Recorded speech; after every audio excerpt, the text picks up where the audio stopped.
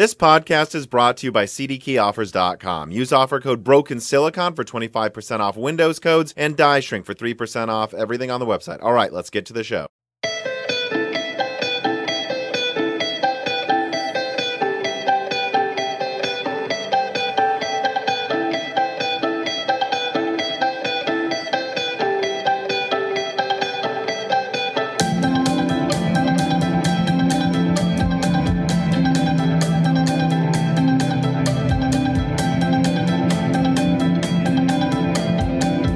Welcome to Broken Silicon, a gaming hardware podcast. I am your host, Tom, and let's just introduce you right away without any jokes, Dan.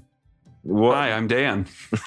All right, I guess the joke is you kind of cut me off to introduce yourself, which is good. Also, for some reason, there it was. Your face was frozen on one of the boxes that shows you on Skype. I don't know if anyone knows this, but for some reason, Skype insists, unless you entirely focus on it in a video call full screen, that there's almost always this, we just call it Little Dan and you call it Little Tom, that also appears as a box. So there's just always two of your faces, and one of them was frozen on a very funny face when I was opening up the show. Oh, well, that's good. I mean, maybe Skype should just make an infinite number of boxes with my face frozen on it. That would make the performance and your overall app satisfaction better, right? Just keep opening more random boxes for no reason. I mean, that seems to be the mindset of a lot of modern OS design, to be honest, if you ask me. Not just Windows, by the way. I think you have a real bone to pick, if I remember correctly, with how Apple organizes their operating system with just the infinite boxes opening everywhere and never closing. Or how if you unzip a zip file in iOS or Mac OS, I don't remember what they call it right now, I guess. But if you unzip a file in Mac OS, for some reason, instead of putting it in like a logical place, it puts it behind the zip file. So it's really, really hard to access. Yeah, I don't know why they do that. You know, I will say this. We've given Linux a lot of crap. Anytime I've used Linux, I like how they organize the boxes and the amount of things that pop up. Like a lot, actually. I think Linux kind of nail it. At least the distros I've used, like Ubuntu and stuff, nail it. Yeah. And Mint. It's been a long time since I've used Linux. I know you used it more than me, so I can't really speak to that. But when I was a college boy, I had to use it in a lot of classes for programming stuff. Yeah. Never minded it. When it's, when Linux is meant to be used for an application, it works great. I just have a problem trying to force things that are meant for Windows. I shouldn't even say meant for Windows. It's not that it's like meant for Windows, things designed with Windows first on it, because half of the time there's just always some problem. In my experience, again, I know the Linux people, just me talking about this at the opening of the show, there's going to already be, we're angry. We're going to have an army of angry Linux people. That I said anything bad about the Magic operating system. But so to end that conversation, Linux is perfect. Exactly. If it gets us you know what? At this point, I really don't care. Sure, Linux is perfect. Whatever, and insert, if you're an Apple person, Apple's, iOS and Apple OS X, that's perfect.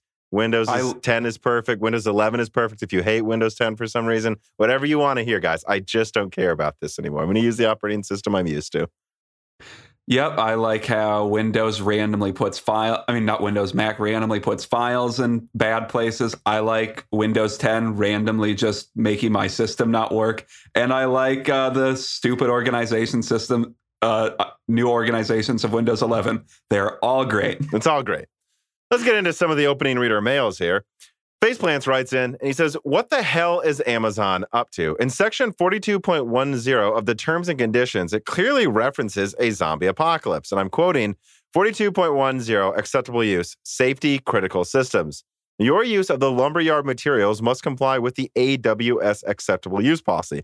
The lumberyard materials are not intended for use with life-critical or safety-critical systems, such as use in operation medical equipment, automated transportation systems, autonomous vehicles, aircraft or aircraft control, nuclear facilities, manned spacecraft, or military use in connection with live combat. Where this restriction will not apply in the event of the occurrence, certified by the United States Centers of Disease Control or successor body, I like that they put or a successor body, of a widespread viral infection transmitted via bites or contact with bodily fluids that causes human corpses to reanimate into consuming living human flesh, blood, brain, or nerve tissue and is likely to result in the fall of organized civilization. And so it's like, if it was like The Last of Us, it's like, okay. So if it was like the Fireflies or what, it wasn't the Fireflies, whatever succeeded the U.S. government in the U.S. in that game or, I mean, I think that means Amazon knows something, and this isn't just some stupid joke a board person put in to their policy. I mean, let's be honest. This is obviously a joke, but why they would do this is the question, because it's fun and it will get people to share Amazon stuff. And so marketing is just like, yeah, do it. Like we just did. And if you look, I believe this is next to a video game area. Am I wrong? Or is it just, no, it is just Lumberyard Engine, which includes so it makes sense why they put this in that part of the terms of service as well. Carbon Cry writes in, Tom, be honest. The only reason you keep dissing Windows 11 is that you will have to redo your CD key offers ad for podcasts and videos. I'm not writing so you stop lying to us. I'm writing so you stop lying to yourself. Deep down, you want and need Windows to put you at the center. I mean, I just make fun of Windows 11 because it's so freaking easy to. To be entirely honest, what I've been told by some early users of Windows 11 is that it really is more efficient, faster, and better than Windows 10. But then they also talk about crashes with certain types of systems. So again, it's like, I think once it's fully working and ready, I will use it and it'll be fine. It's just, I don't know. Also, that opening video was horrible. I mean, my God. But it did put us front and center. So that's really the important thing about Windows 11. I have thought about that, though, Carbon Cry, that I'll have to redo a lot of those ads. So you're not wrong. But for now, they don't need to be redoed because, just wait for those products to show up on our sponsors page for Windows 11. Scott Erkelman writes in, oh, wow, from Radeon. Of course, this is QXC, by the way. He says, hey, Tom, want to compete in a 3D Mark graphics score? You have a 3080 Ti, A6000, and 6800 XT. I don't have them anymore. I can't afford to just have these expensive cards lying around. Or should I say afford? I could afford. I can't justify spending that money on that. A lot of those were lent out to me. Actually, all of those, specifically that list, were lent out to me. He says, I have a 3090 and another one coming to 6900 XT. I think we are decently matched. The fact is, even if I did have them with me still, nah, I just don't do that drag race components anymore. That was something I did in college. I just don't do it anymore. I'm just uninterested, really. Don't like pushing your GPU to 95 degrees forever with FurMark anymore, Tom? I do not. I don't know if it's that bad anymore, but that Fermi ran really hot on FurMark. Yeah, I mean, yeah, really hot.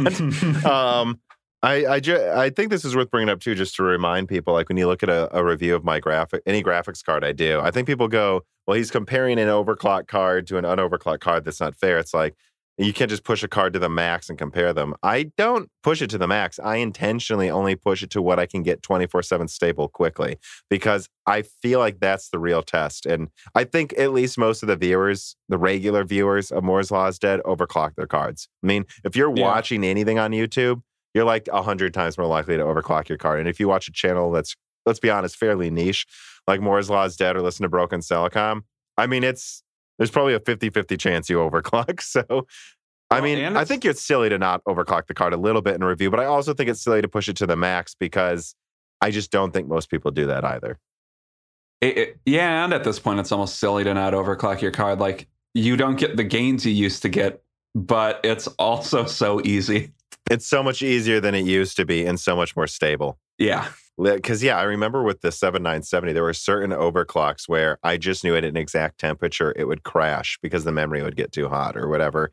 Like and I had it like written down for each. I had like 3 different overclocks.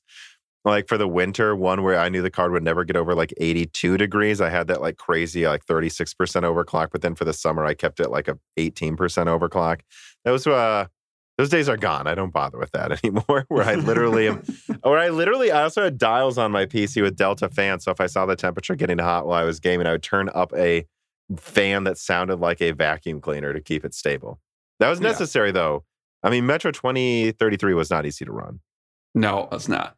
Also, same year The Last of Us takes place. Makes you wonder if they know something, Tom. They know something, yeah. They're all lying to you.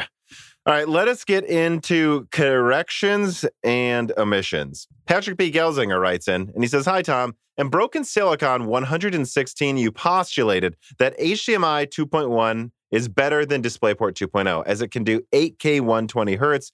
This is not the case. HDMI 2.1 has a maximum of 8K 60 hertz, and DisplayPort 2.0 can do 10K 60 hertz. They can both go higher with DSC, which I think is data stream compression, and that extends HDMI 2.1 to 8K 120 and DisplayPort to 16K 60. Jesus. But I think with that, I guess, look, I'm not an expert. I don't know everything about data stream compression, but I believe them. That doesn't mean I'm wrong, and data stream compression is required. That doesn't mean they can't do it. I remember them mentioning something about 10K at a high refresh rate as well, but I guess it's true that I don't remember off the top of my head in which scenarios it will work. Like, is it not going to work with the latest HDR, or will most TVs de facto never support that high of a frame rate? I guess I don't know at the top of my head. I think either way, you're fine for a while, especially with DSC. As I don't know if monitors will ever get to 16K, so I guess say never say never. I just feel like that's one of those things where it's like a magnitude more applies to what I'm about to say with 4K to 8K, which is that 4K was wanted more than 1440p, but not really as much more. And 8K, if it was the same price, I think most people would just take free 8K over 4K. But the desire to pay any extra for it is way less than 4K for 1440p. And then ever more so with 16K, where 16K is arguably not even perceivable, but I'm sure it will be to some extent and will just make things sharper. And I mean compared to 8K in any game, but no one's paying for 16K unless it's, I'd pay 10% more than 8K, whereas I'd pay like 20 or 30% more for 8K versus 4K or something. I've never even seen 8K, so I don't know. I have seen 8K. It's noticeable. Look, if the content is built for 8K, it is immediately noticeable to me. But it's not like 1080p to 4K where it's like obvious. It's like it looks it is obvious, but it's just not. And I bet 5K to 8K is very hard to tell. Mm-hmm. Dragon Eddie 031 writes in. It's quite a lot, but it's well researched. Anytime he writes in, it's Dragon Eddie. He posts stuff for resources in the Discord as well for Moore's Law Instead. So it's worth the effort here. Let me get into it. Hi, Tom, Dan, and Guest and Co. In video, how a new 6nm Xbox and PlayStation 5 Pro would help availability, which came out the Friday before this podcast came out. You mentioned that wafer production is no longer the issue. I'd say wafer capacity at TSMC is no longer the issue. You're right and wrong, I think, because it's correct to say that 14nm and smaller nodes barely produce enough demand for those products that skyrocket and barely enough, but 28 and higher nodes that's used in cars, power, and adapters, and a lot of other products don't get produced enough. And fab plant for 28 and higher and older nodes are still being built or extended like crazy and come online in 2023 and later. So they're still making new 28nm nodes. Fabs. They're still expanding 28nm capacity. According to information in 2024, there will be a overproduction of all semiconductor nodes if demand isn't getting higher than. Okay, so that's helpful for later discussions. Because when building these factories, the supply chain must be up to par as producing enough materials to supply these factories for their suppliers and also extend their capacity. Of course, TSMC price hike indicates that capacity tightens are undoubtedly expected to persist into 2022. And just recently, the global shortage of computer chips is getting worse, forcing automakers to temporarily close factories. So there's a lot of links he puts in there. And other news, Intel will build new fabs in Europe to boost EV and AV car production. It says 28nm chip production capacity becomes sweet and delicious. TSMC, UMC, and SMIC all plan to expand production. Additional 28nm node production 2023 continually expand. Yeah, so I guess it depends on the node, but I'm always basically talking about 7nm these days for the most part when I talk about capacity. And I guess let me say this. I'm not even really saying that 7nm capacity isn't a bottleneck. It's just not even the secondary one. Like I'm told, and I talk about this in my recent kind of follow-up to that PlayStation 5 Pro and Xbox Series S refresh leak, which we'll get to later. Like the follow-up to it where I talk about how they'll actually probably help availability if they were to happen. I say that it's really number one substrate, which is a core material for the actual wafer before it even becomes the final dies. That's the number one holdup right now. That should be alleviated mid next year. After that is just power components and PCB, like people supplying the PCBs. And then after that, I believe, was something else as well, some other type of circuitry. And then after that's really TSMC 7 nanometer. If we're strictly talking about the 7 nanometer, that's when, again, if you like quadrupled all of those things on 7 nanometer, okay, then yes, then TSMC would need more capacity. But right now, that's not the holdup, if it makes sense. But yeah, I'm not saying that there aren't some other nodes where they don't have enough. And I did not know that they're just rapidly expanding 28 nanometer that much still. I mean, if we're rapidly expanding the number of cars that are being produced and sold at all times, like it's seeming, I don't know, that makes sense that capacity for old nodes for things that don't need good compute or as high-tech computers would continue to accelerate, even though we don't really care about those nodes anymore because they don't go into gaming hardware. Right. Not the hardware we really care about, at least.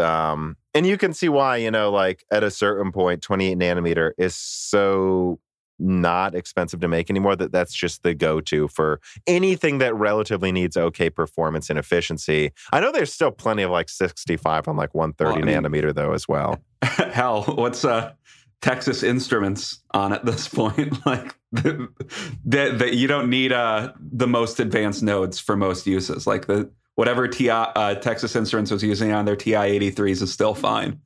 Well, and it's also worth mentioning that when it comes to older nodes, they're typically more rugged when it comes to things like ultra longevity and like radiation. Like I know NASA, I think, isn't really planning to go past like 40 nanometer anytime soon. I could have the node wrong, but they're like, no, it's because like, look, the closer we get to 1 nanometer, people, the more often it is going to be the CPU that fails before other components sometimes. Like that doesn't really, especially 10 years ago, me and you just almost never check if the CPU is what caused a system to break because they just don't break. Like they don't break. It's going to be the RAM or often the power supply, or a lot of times I find the motherboard is what's the first thing to fail in any PC.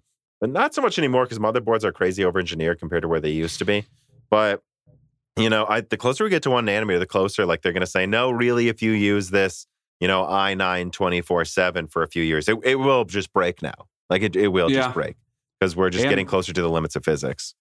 And then with the example of NASA, once you get to NASA, they're also incredibly harsh on their components because, they're not protected by the ozone layer anymore. Yeah. Patrick B. Gelsinger writes in again and says, hi, Tom. In Broken Silicon 117, when JavaScript is mentioned, you mentioned Minecraft. Minecraft is built on Java runtime environment, not JavaScript. JavaScript is not similar or related to Java. Okay. Yeah, I mean, I got it wrong, man. This is why we have corrections and omissions, though.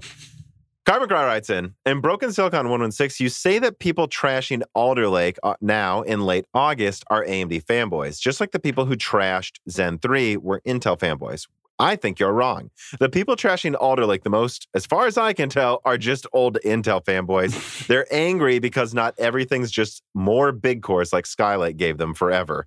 Yeah, I don't know that I disagree, actually. To a certain extent, some of the biggest doubters of Alder Lake are people that for some reason just want 6 gigahertz on Skylake over and over with more cores and don't understand that there are other ways to scale performance. These are often the same people that said Zen will never work because it splits up the dies and there'll be too much latency. And now they're just saying, well, big little is just never going to work, which it's like, it is. You have to do new things sometimes.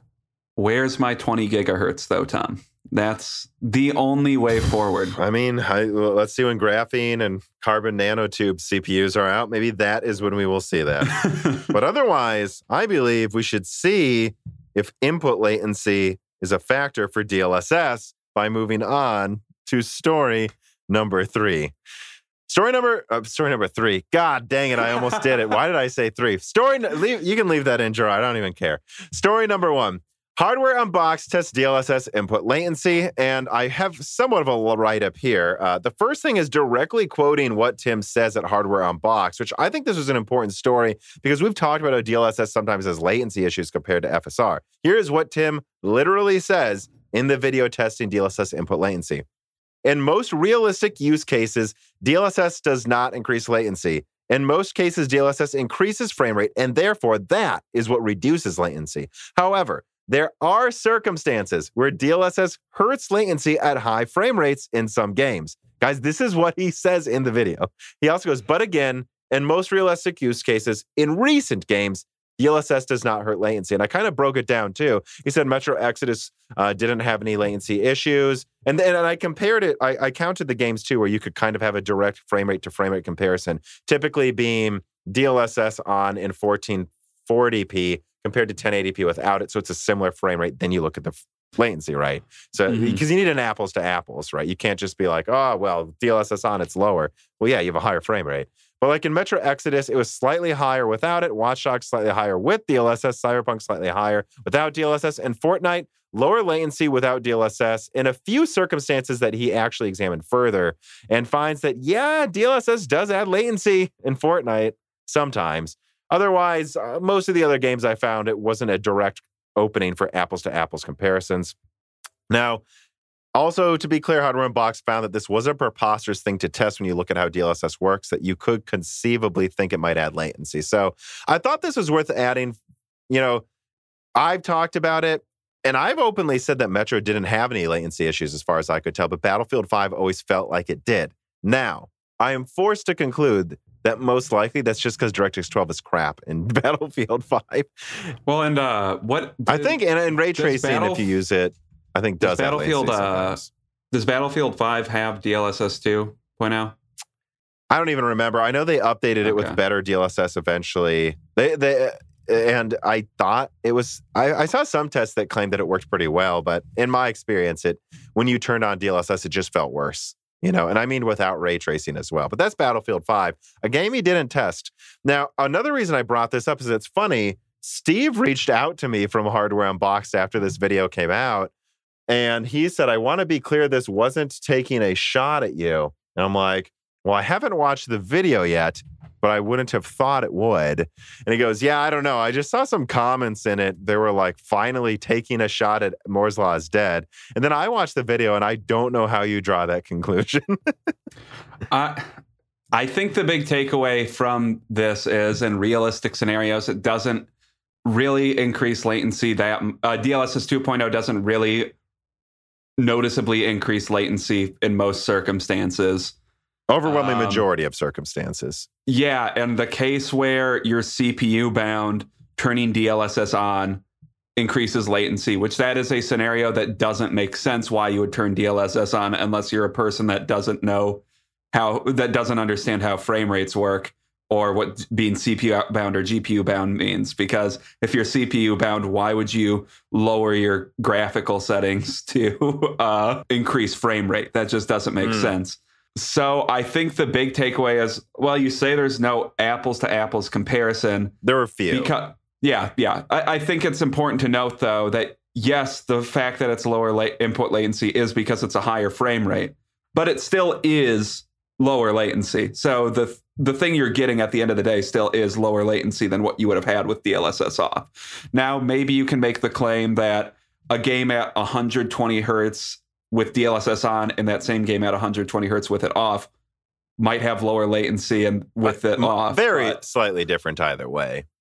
But that's that real world scenario is just not going to isn't going to happen. Almost no one will come across that. And the reason he did this video for sure isn't based on anything I've said. I don't believe, at least from my perspective, I haven't made a big deal about this. I've only said that in a couple games it felt like it was a problem, but I've heard some people suggest it to me.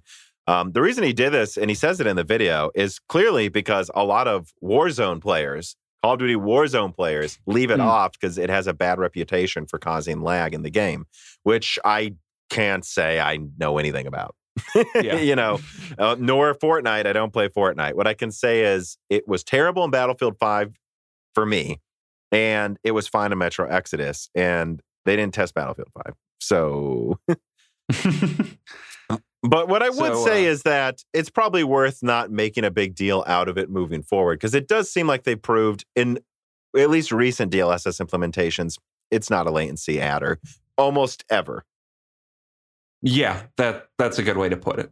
And that was a pretty good shot fired back at Hardware Unboxed. Oh, man. Just tore him a new one with that one. Yeah, I know. When we said we agreed with his video entirely, pretty much. Yeah.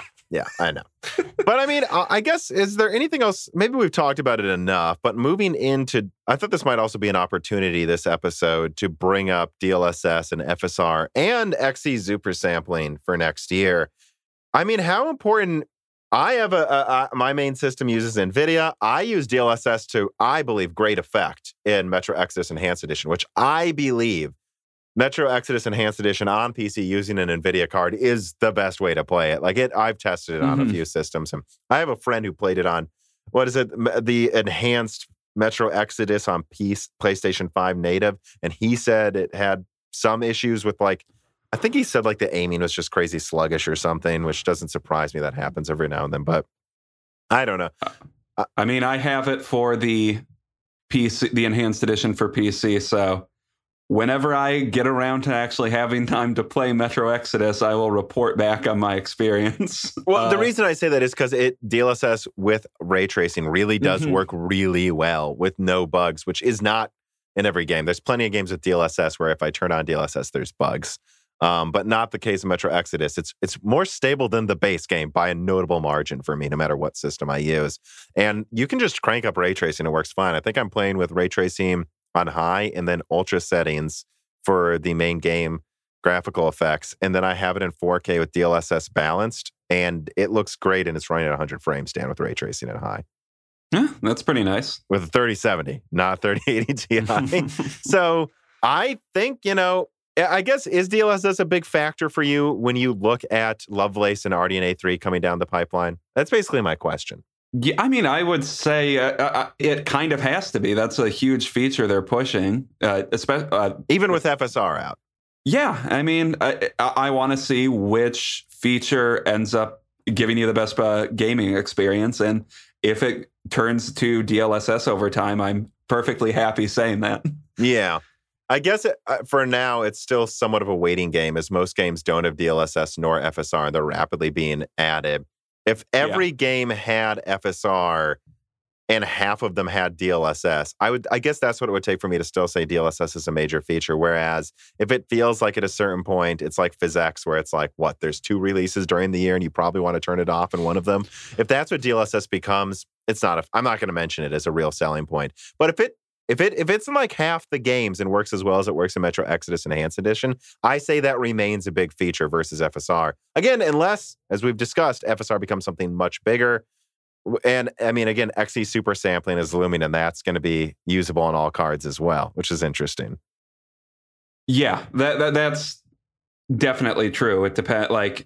If AMD's promise that this is going to be easier to implement and it will show up in more games is true, even if DLSS edges out in quality, if it's there half as much or a quarter as much as FSR, I would say FSR is a more enticing feature. Or it neutralizes the worry or the consideration that you would really want DLSS. Yeah.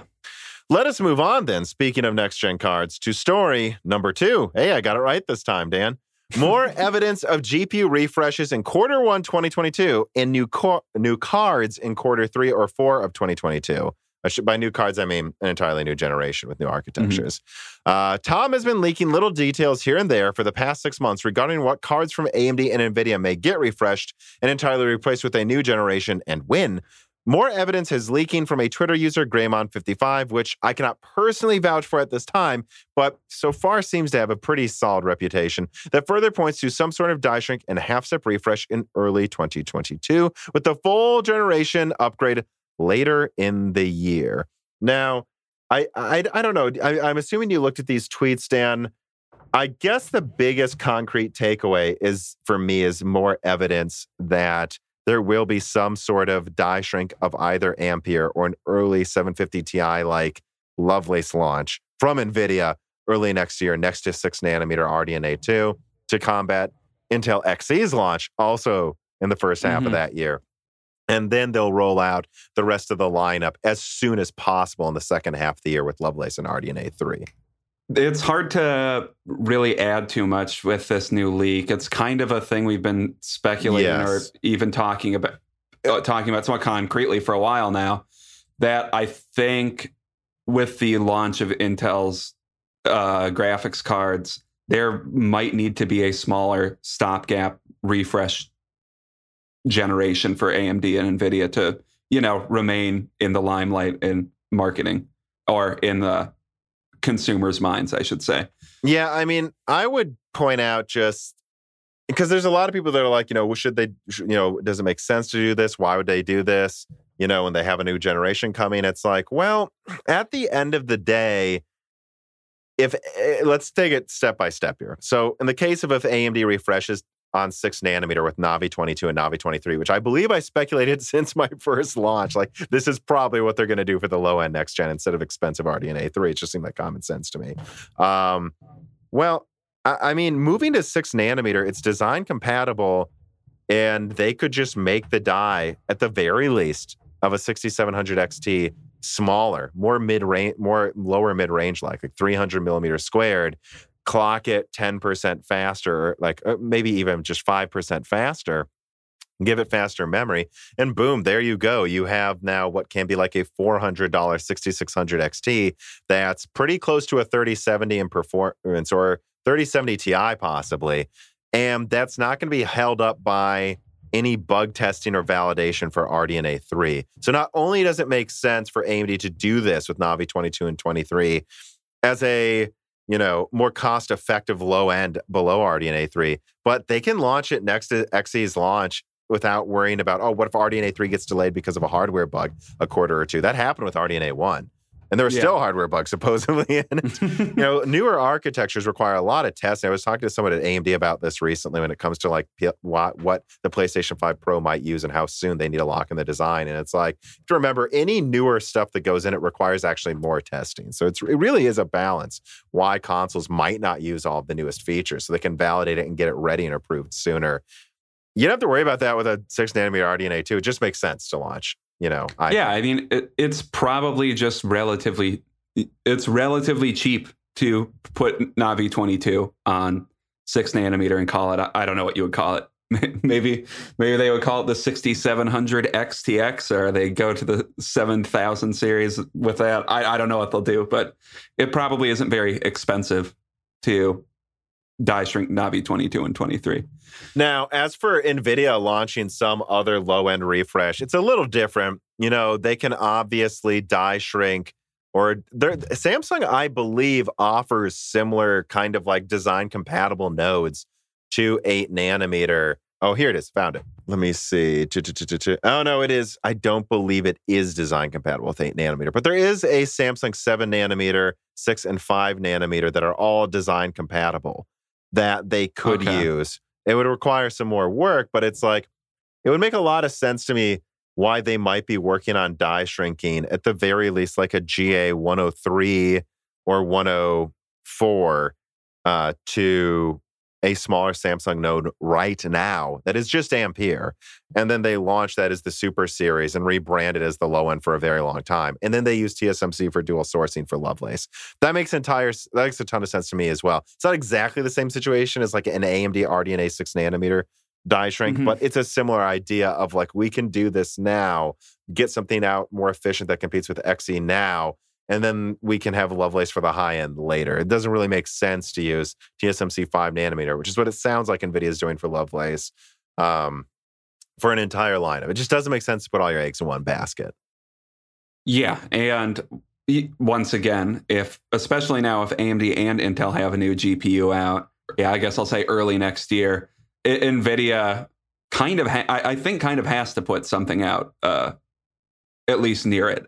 Because if they follow with Lovelace in quarter 4 of next year, that's probably going to be like 8 months where NVIDIA just doesn't have anything new. Yeah, and I guess the last thing I'd say about that from the NVIDIA perspective, and like, why would NVIDIA do this, like a Super Series, when they already have TIs and they have Lovelace coming, is it's just like, you just have to remember that just because, like, let's say there is a 3060 Super, and it looks weird because there's already a 3060 Ti and a 3060, and it's like, I don't know, a Samsung 5 nanometer die shrink of like GA 104 or something, and it's like really competing with the 3070, or like why would they do this half a year before the next generation? Well, because there's still half a year's of sales right there, and they want to stay competitive with RDNA 2 on 6 nanometer in Xe. And then also, it doesn't need to only be used for that. They can rebrand that as the 40 series cards, like a 4050 Ti if they want to next year, just because at first it's just going to fall into this weird, like kind of co-mingling with their existing generation right before a new one. Doesn't mean they can't keep rebranding it and that work is a waste of time. Yeah, and I would say I don't think NVIDIA is any stranger to having what would the term be, an overly stacked lineup with a seemingly infinite amount of cards in their product stack. And on top of that, I'm assuming launching a Super would probably coincide with them discontinuing some of those cards because, It would probably be weird having 3060 Super or 3070 Super, 3070 and a 3070 Ti all exist next to each other. That would look weird. Well, and actually another point I just thought to bring up is laptops. I mean, NVIDIA, you shouldn't need a source to know NVIDIA's disappointed with the efficiency of their new laptop cards.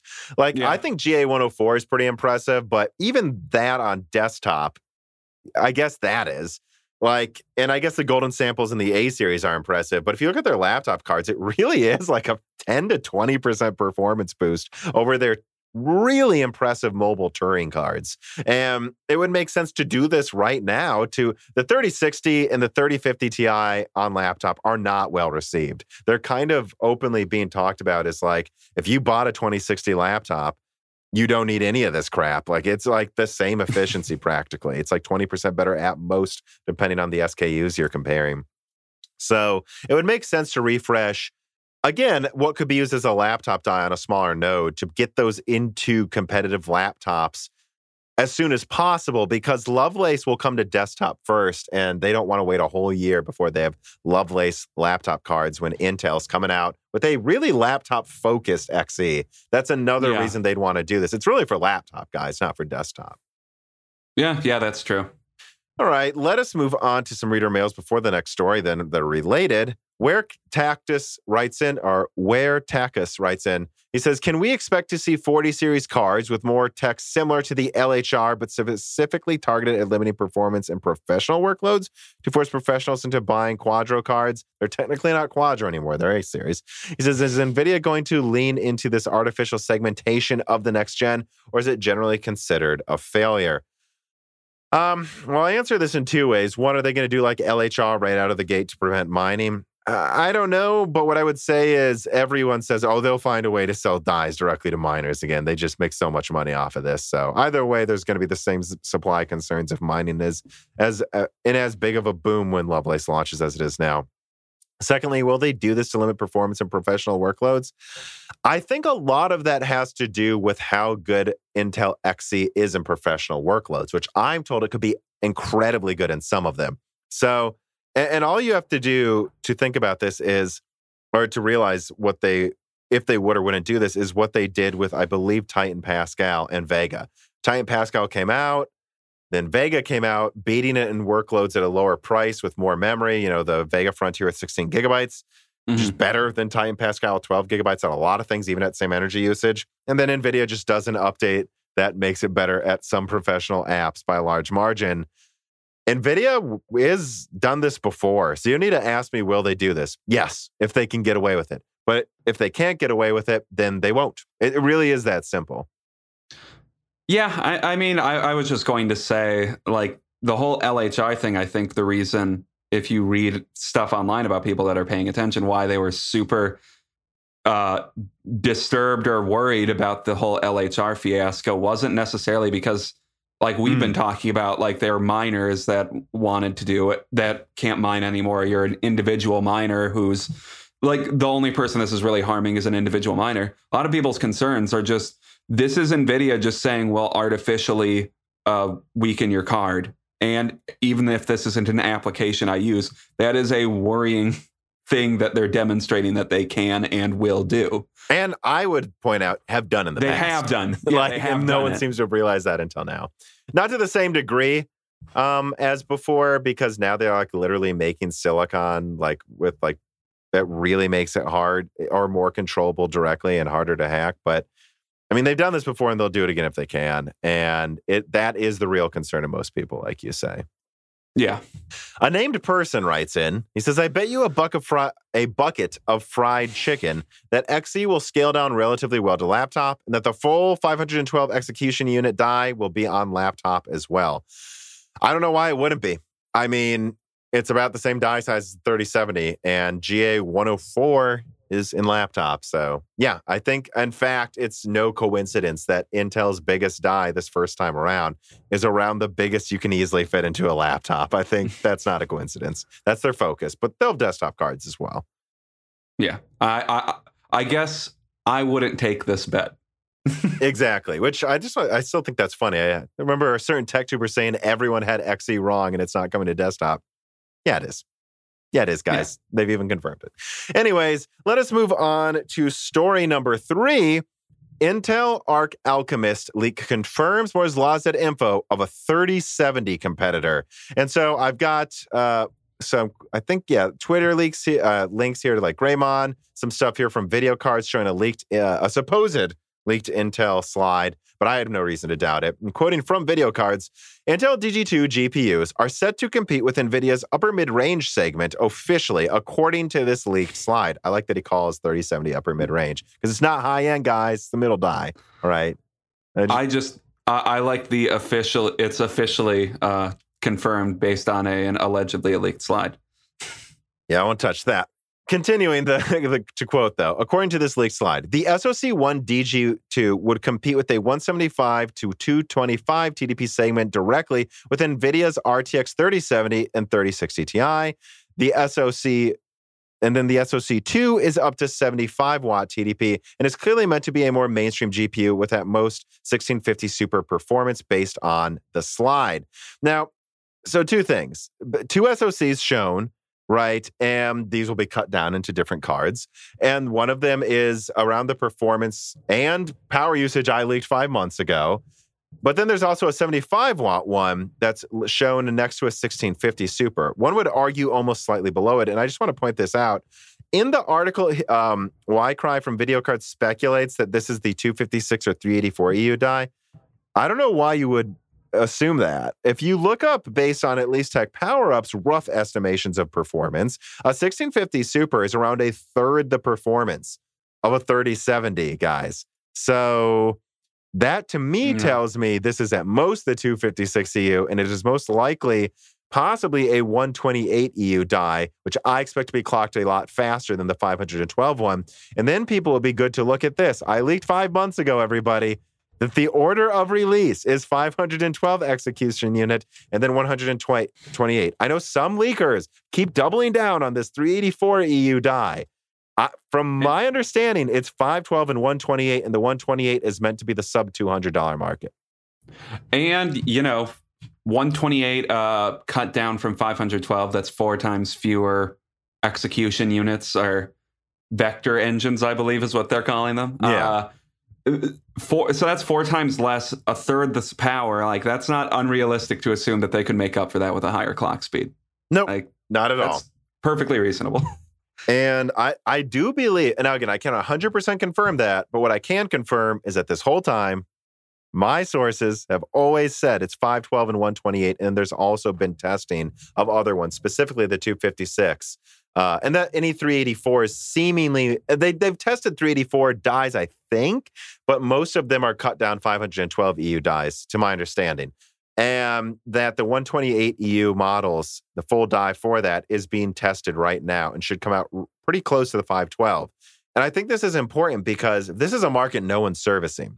And if they can launch what will probably be like a 100 to 200 millimeter squared card that's as powerful as 1650 Super, or maybe even touches the 1660, hopefully, that getting that to 150 at 75 watts would be a killer card for people that just want a reasonably priced low-end card. And that really excites me, especially because I think, based on what I'm seeing, the capacity they're planning to ship, they could ship just a ton of these cards, especially in laptop for lower prices than NVIDIA is charging.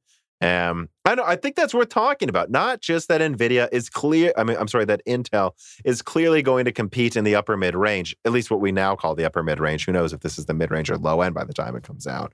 But that the 128 EU model is very clearly, I think, coming close to it. And this is a sorely needed product in a market that just ignores the low end. I mean, yeah, looking at that lineup, like all of the things, most of the things above it even, or about half of the things above the SoC2 are old cards too. So having a new low end card is completely lacking in the market. And, you know, Intel going for a niche in the market that doesn't exist anymore makes perfect sense for their first attempt. Yeah, I guess another thing I would say is right now I 100% am sure the top model beats the 3060. And I've always said their goal was to beat the 3070. Again, I have to keep bringing this up, guys. It's a 6 nanometer die that's about the same size as a 3070 Ti's die. So you have a 6 nanometer version of a die that's around a 3070 Ti size. I think it's pretty easy to assume that it should at least be comparable to a cut down version of that with how much better TSMC's 6 nanometer is than Samsung's 8 nanometer. Even if it's an inferior architecture to Ampere, even if this is Intel's first try, that's a massive node advantage. I would expect this to beat the 3070. And if it didn't, I would expect it to use like 125 watts, or I would say, what the heck, Intel? I feel like it's always seemed that since it's become more clear, at least what DG2 is going to look like, that it would at least beat the 3060. I think like that's pretty. I just think that's pretty clear from all of the evidence we have at this point that if they don't beat the 3060, this was kind of not a failure necessarily, but kind of a failure at their first attempt to release this. Not impressive cards. At the very least. Not impressive is a better way to put it. And, you know, I think people are going to look back at a lot of content from 2020 and go, why did almost no one think Intel, a massive company, could make a card as strong as something that was like a year older on a better node? I mean, come on, guys. Yeah, I know. I just don't know how people came to that. Larrabee failed. This is not Larrabee. Yeah, and I mean, by the time it comes out, it'll probably be like 16 months, almost a year and a half by the time this comes out. Mm-hmm. Yeah. It's not that huge of a accomplishment, really. Goal. Yeah. But it is pretty good for a first try.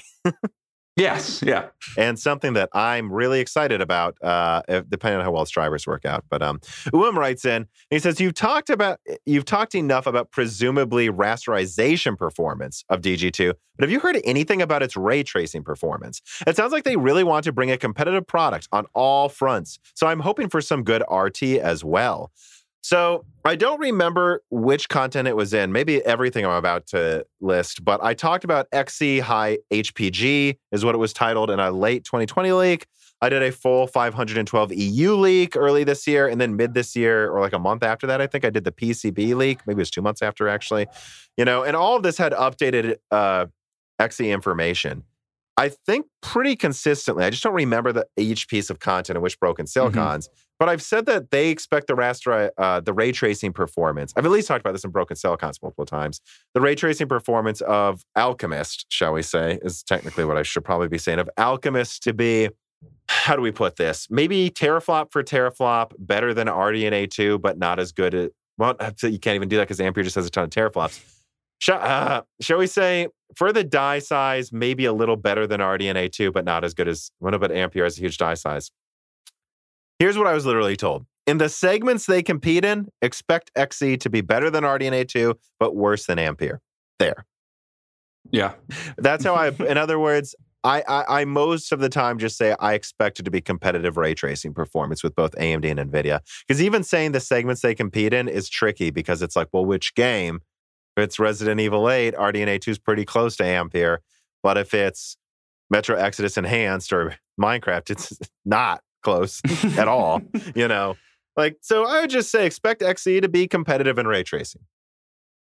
That seems to be Intel's entire goal with Alchemist is to be competitive in everything they're competing in. Like, I think the fact that they're also immediately launching with a DLSS/FSR competitor shows that they're intending to attack on all fronts at least. Yeah, because they need to.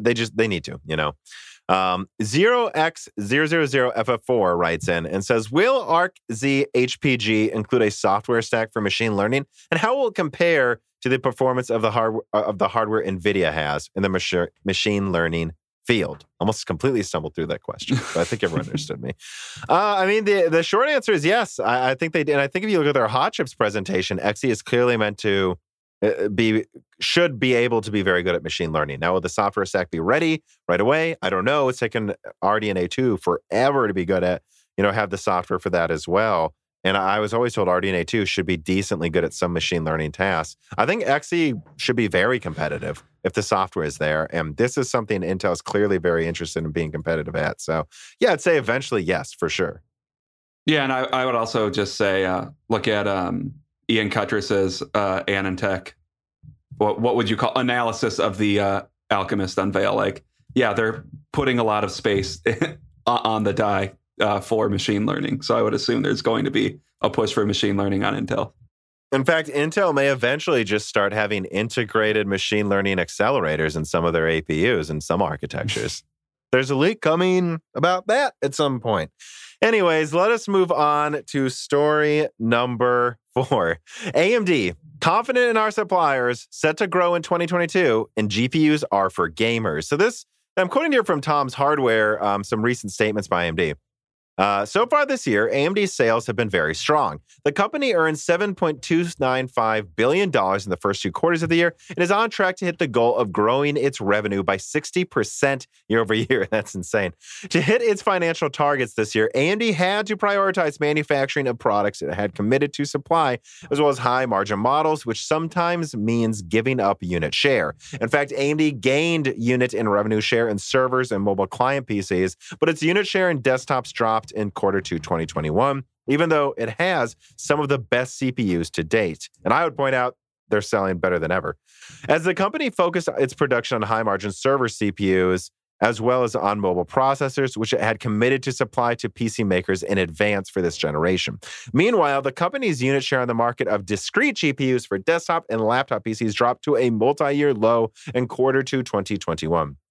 A recent Steam hardware survey revealed that they were 11 times more gamers using NVIDIA. Then again, John Petty Research said it was more of a 9-to-2 ratio. I'm sorry. I don't know why anyone's quoting Steam hardware survey. It's absurdly inaccurate, guys. Yeah. It always gets quoted, and then every time it gets quoted, there's a flood of people saying Steam hardware survey doesn't collect very good data. Just go talk to people in any Discord for hardware, and it's like, I don't know, a third of the people have AMD, a fourth. This idea that it's like 10 times. Guys, Steam hardware survey is bullshit. Stop quoting it if you're a journalist. You should not be quoting Steam hardware survey, at least not consistently to prove a point, because it is not something worth quoting. I'm not going to get into why. I've talked about it too much. Let me finish the write-up because I'm just getting mad now. So after reviewing data from both sources, well, I'd say one source and one not source, some observers accused AMD of selling its Radeon GPUs to large mining firms rather than sending them to the retail channel after seeing a video on Reddit. AMD's CFO denied the accusations and said that demand from miners was negligible, which, by the way, if they're lying, you should sue them if you can prove them wrong because they'll make a lot of money. Something I always get mad at when people say AMD or NVIDIA or Intel are lying about these sorts of things, at least flagrantly. Like, no, then you sue them. Like, NVIDIA, like, bends the truth, I think, with shipping mining cards, but they're not lying. They say they're shipping at least a third to miners. Well, and if you'll remember correctly, why they're being more I think they were sued over it, actually. Yeah, why they're being more transparent about that now is because their shareholders sued them a couple of years ago because they attributed their mining sales to Fortnite. Yeah, which, to be clear, that did happen to NVIDIA. They did lie, and they were sued. So, again, AMD's statement is this. First, crypto is negligible. That is not the priority for us. We do not prioritize our product or make them for the crypto folks. It is more for gamers, and that's our high priority from that standpoint. What has driven the GPU revenue growth, as you know, is we have Radeon RX 6000 series high-end GPUs and are very competitive, and that's driving our current growth in the GPU space. In other words, guys, this is an important thing to bring up for a few reasons, specifically to tackle this idea of a few things. Stop quoting the Steam hardware survey. At the end of the day, AMD's selling about a fifth as many cards to gamers. Well, no, not even to gamers. Can't say that. They're selling about a fifth or between like a fifth and a third as many cards in general this year. But it's not because they're not shipping a lot of them. They have a ton of revenue coming in, and they're making more cards than ever, especially more high-end cards than ever. The fact is, NVIDIA is just outproducing them. They're getting a chance to make just so many of their cards on Samsung's 8 nanometer. That's why NVIDIA is outselling them so much. Not because AMD is not making them and not because AMD is not sending them to miners. I do expect this to change with RDNA 3. I don't know. What else would you say about this story? I mean, it's hard to discuss about ratios because at this point, AMD and NVIDIA are both growing. Their sales are both astronomical. NVIDIA has more money. They can put out more products, assuming they can buy the capacity. And AMD is producing all of their cards on an already more constrained manufacturer, TSMC, or what's the right term? A hotter ticket than Samsung is, I guess, TSMC is. Yeah. And they're also producing all of their CPUs on those same nodes. So it just kind of stands to reason that they would be able to manufacture less than NVIDIA. Now, if all things were equal and they were able to manufacture the exact same amount of cards as NVIDIA, would they sell 50-50? I mean, I don't know. That's kind of an impossible question to answer because that's not the world we live in. I would say NVIDIA still has better brand recognition. So, I think people that are less focused on tech hardware probably just default to NVIDIA more often. But that's honestly the most I can say. Like, the fact that they're selling about 1-5 against NVIDIA seems to be somewhat in line with where they've always been, but the market's also growing. At least for the past decade. Yeah. But the market's also growing a lot right now. So they might still be selling 1-5 against NVIDIA, but that doesn't mean NVIDIA's taking a substantial amount more of the market than they've ever been. They're just taking more of the growing market, and AMD is still selling more than they have with previous gens. It's just not nearly enough compared to how NVIDIA is just crazy producing cards. Yeah. And I guess the other things I would say is this. So I do not believe AMD is making mining cards in mass right now. No one that I talk to says this. What I will say is I have seen some mining card pictures, and I don't know where they're from or where, Oh, yeah. But I don't know if it's not AMD mass making them for them and like shipping them like NVIDIA is. However, I wouldn't be surprised if they did eventually once supply started meeting demand a little bit. That's the caveat I will say is I'm not saying they won't ever do it. I kind of hear that they might make a mining version of Navi 21 once they start transitioning to 6 nanometer Navi 22 and RDNA 3 next year. So that might be a thing to use up some of their old stock. Additionally, I would say that I think you just got to understand that right now, AMD is in charge of the CPU market in a way they won't be for maybe ever again. And so that's why you prioritize Zen 3. It's more profitable, and they have this lead over Intel before Alder Lake launches. It would behoove them to really, really focus not just on EPYC, but then also consumer Zen 3 way before they worry about taking high-end market share. It takes several gens of better competition against your competitor before people regard you in the same mind share. And I think they just know that NVIDIA still is the mind share, but that people see RDNA 2 as competitive again in some circles. And that if they can nail it with RDNA 3, that's when they should drive for it. And I will say this, a lot of people I talk to at AIBs and in distribution still expect Lovelace to crush AMD in sales because of mind share and because NVIDIA will outproduce them. And because they expect RDNA 3 to be expensive to, package. But let me say this. Don't underestimate what that 6 nanometer RDNA 2 can do if it really does come out. Everyone's like, oh, Lovelace will be easier to produce with a mostly monolithic design, that they'll have Hopper for the high end maybe, and that, that's why they'll outship AMD. What happens if AMD buys up just boatloads of capacity of 6 nanometer for a Navi 22 die shrunk to a 300 millimeter square die, and just calls it the 7700 XT or 7600 XT and spits them out like crazy below a mindshare taking high-end card that's expensive, but isn't the majority of their production? I just don't think you can rule out that might be AMD's strategy, that they know there's no point really in focusing on taking all of the market share until they've had time to really cement themselves as competitive. Does that make sense? Yeah. Tick Dickler writes in. He says, gentlemen, there seems to be an enormous capex in the semi space, with hundreds of billions in private and government money being spent over the next few years. Most recently, with Intel being awarded a DoD contract to establish a leading edge U.S. ecosystem. With the aggressive company roadmaps you've leaked, Tom, I'm curious. Should we be looking forward to an overcorrection pushing prices down right about when the real cool shit comes out? Or will prices always suck going forward? Not asking for Apple. I already know the answer. Best regards. Well, here's what I would say. I don't think it's reasonable to think things will never swing back ever, because eventually something's going to happen with overproduction. It's just human nature. Like right now, I'm literally being told that a lot of companies are ordering 2 to 4 times what they actually need, not just in the semi space, but everywhere. Because they're like, whatever we can get, if we can buy it up, we'll sell. Give us as much as possible. When I hear that, I'm like, I don't know when the crash is going to happen, but it's going to happen. I don't think it's going to happen this year, and I don't think it's going to happen necessarily early next year, but I do think we should expect slowly, and I put this underlined in all caps in my notes, slowly getting better prices here and there.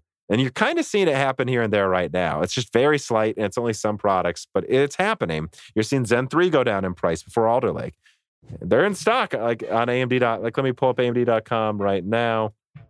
Like right now, what do we have? The 5600X, the 5950X. These are always in stock on AMD.com, and they're doing price cuts on Amazon. So they're making enough of them, guys. Now, Zen 3 has met demand, and you're seeing some cards not as marked up.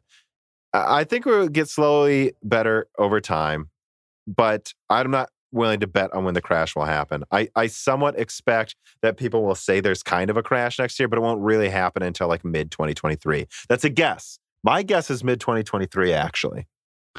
I mean, what I would say is like, you can never bet on a crash. You can never bet on a crash when a crash will happen. You can bet a crash will happen always, because a crash is literally always going to happen. And I think the fact that everyone has miscalibrated demand because of COVID might lead to some weird circumstances where they assume demand will be way higher than it will be. And a big thing about manufacturing is you have to anticipate demand, because you need to you need to sign contracts, and you need to manufacture things months before you ever put a product out, or hell, years before you ever put a product out. And eventually that will lead to them to some extent massively overproducing than what the consumer actually needs. And, once that happens, they'll need to get those out somehow. So that might lead to somewhat of a correction in the market we're seeing. But I wouldn't place any bet on when that will happen. Like you said, 23. I sometime in the next 2 to 4 years. That's my stab at it, if everyone's wondering. Like a true crash, like truly a crash, like when you have last gen used cards like below 200, like Vega 56s and 1070s below 200, which is just awesome. Even 1070 Ti sometimes. Like, when is that going to happen? I think maybe mid-2023. That's when you have a whole year. Because right now you just got to think, supply is getting better, but there's inflation and demand is still and material costs are up. So it's like prices aren't really coming down. So it's not really a crash. And we're going into the holiday season. And then we're going to go into next year where I think you're still going to see all of this demand still there. So some people say 2024, and some people, I think it's going to happen sooner than that. It always happens sooner than what some people say, but later than, I don't know, the doomsdayers say. Because the doomsday, it's like the people that said there's going to be a stock market crash for 20 years and missed out in 20 gains in the S&P 500 and said they were right. You were wrong for 20 years and then right 1 year. You have you're like right 2% of the time, it turns out, actually. You missed out on all those gains, bro. But, which is, again, I just want to put that in perspective, though, of what we're talking about. Like, if you bet on a crash happening, eventually you're right. It's like, if you bet the S&P 500 will crash, you'll be right eventually, but you might miss out on 20 years of making money. So it's hard for us to put an exact stab at it. Mine is mid-2023 of like a real full crash like what we've seen years ago happening. Alex Raptor 23 writes in, hey, Tom, what do you think will happen after the mid-range is capable of doing 4K 144 hertz plus? I don't see people seeking out 8K 24-inch or 32-inch monitors at high refreshes anytime soon, because I think it will be extremely hard to tell the difference between that versus 4K at those screen sizes. Will newer gen graphics cards just start implementing more features like real-time ray tracing instead of increasing performance, or VR start to take over at that point? I think both of those things will happen eventually. I think me and you, Dan, think that ray tracing will not be like this fully mainstream thing still for like 5 years or so. And most guests I have on say the same. VR, again, I think VR is actually going to be useful for mostly not gaming, mostly for like looking at a house or going to a concert on another end of the world. That's where I really think, or like looking at a product you want to buy on Amazon in VR so you can actually see what it looks like on your desk. That's what I think VR is really going to be used for by most people long term. There'll probably be some really cool movies too. Imagine a World War I movie where you're in the middle of the no man's land wearing VR. That'd be cool. That's true. You almost think you could do a different version of 1917. Like that movie almost felt like it was begging to be in VR by how the camera slowly panned continuously. But anyways, you know, when it comes to will people want a better mid-range card if we're not talking about VR and ray tracing, we're at 4K 144 hertz. I mean, here's how I would put it. You know, will it suck if the RX 67950 XT from RDNA 3 is $2,000 next year? And let's say the 7700 XT is $550. Yeah, that would kind of suck. But at the same time, if the 700 XT is as strong as a 3090 or stronger for $550, I think most people in the high end would swallow that, even if it's a mid-range card. I don't know what to tell you. I think if it's stronger than a 3090, I'd say there's your 4K 120 hertz kind of mid-range card. Now, the mid-range is double the price it used to be, but it's also an absurd level of performance. And then what happens if RDNA 4 adds 50% more performance? Like what? Are we looking at a $600 card that's, you know, maybe almost double the performance or more of a 3090? I just can't see people caring then. And I think you'll see a lot of people get a $300 card that, yeah, that would have used to be the very low end, but it's also capable of 4K 60. So no one's complaining at $300. I mean, yeah, and I think we've definitely had a full conversation about that before on the podcast, but I think I've said like, it might sound way far out to people, but I think something like 10 cards like 10 times stronger than what they are right now, it's going to start becoming a difficult argument to sell those cards if all they're doing is continuing to push more rasterization performance. Because at a certain point, what is it even going to be pushing? Like is a card that does 8K 240 hertz even more marketable than a card that does 4K 240 hertz, or hell, even for most people, 4K 120 hertz? I don't know how much more marketable that is to most people. So at a certain point, like, yeah, the mid-range is getting more expensive, but I guess my silver lining to that might be the mid-range might just be all you need in a few years. All most people care about, yeah. Yeah. And then again, like I've said about a hypothetical $2,000 7950 XT, you might complain about that, but I'm sorry, that might be double the performance of a 6900 XT. Double the performance of a 6900 XT is for sure capable of 8K 60 and probably more easily. At FSR, which you have to remember, FSR works better the higher the resolution is. FSR with 8K, something twice as strong as a 6900 XT, you've got an 8K 120 card. I don't know what to tell you. Yeah. And it's not like this bullshit 8K 60 NVIDIA push with the 3090 where you add DLSS and it was still barely holding above 50 frames. No, I mean like double that now. No, you're looking at something that's really an 8K 120 card with FSR. So it might be 2000, but the performance is absurd. And I just want to note, I just did the math quickly just to check.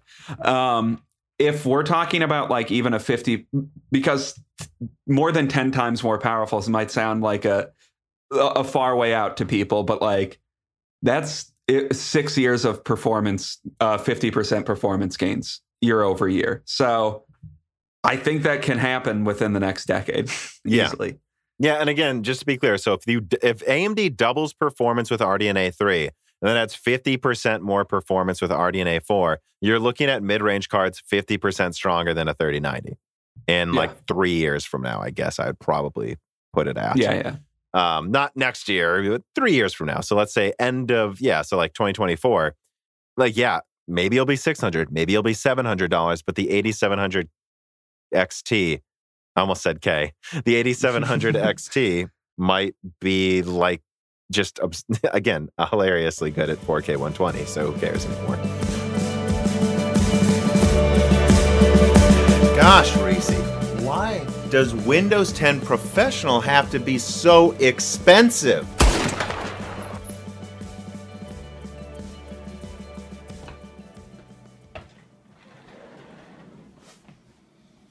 Don't listen to that, nerd. Listen to me. You can get all the great Windows and gaming keys you need at cdkeyoffers.com. That includes Steam, Origin, Uplay, PlayStation, PC, and many other keys, including Windows, Microsoft Word, and Professional. Use the offer code BrokenSilicon for 25% off all of these fancy Windows keys and Dashing for 3% off everything on the website. One more time, that's go to cdkoffers.com. They are a fantastic sponsor of Moore's Law is Dead. Use offer code DASHRINK for 3% off everything on the website and Broken Silicon for 25% off all Windows products. Now, back to the show.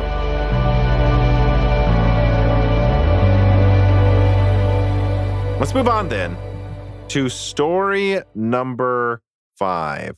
Let's talk about Alder Lake release and price performance again.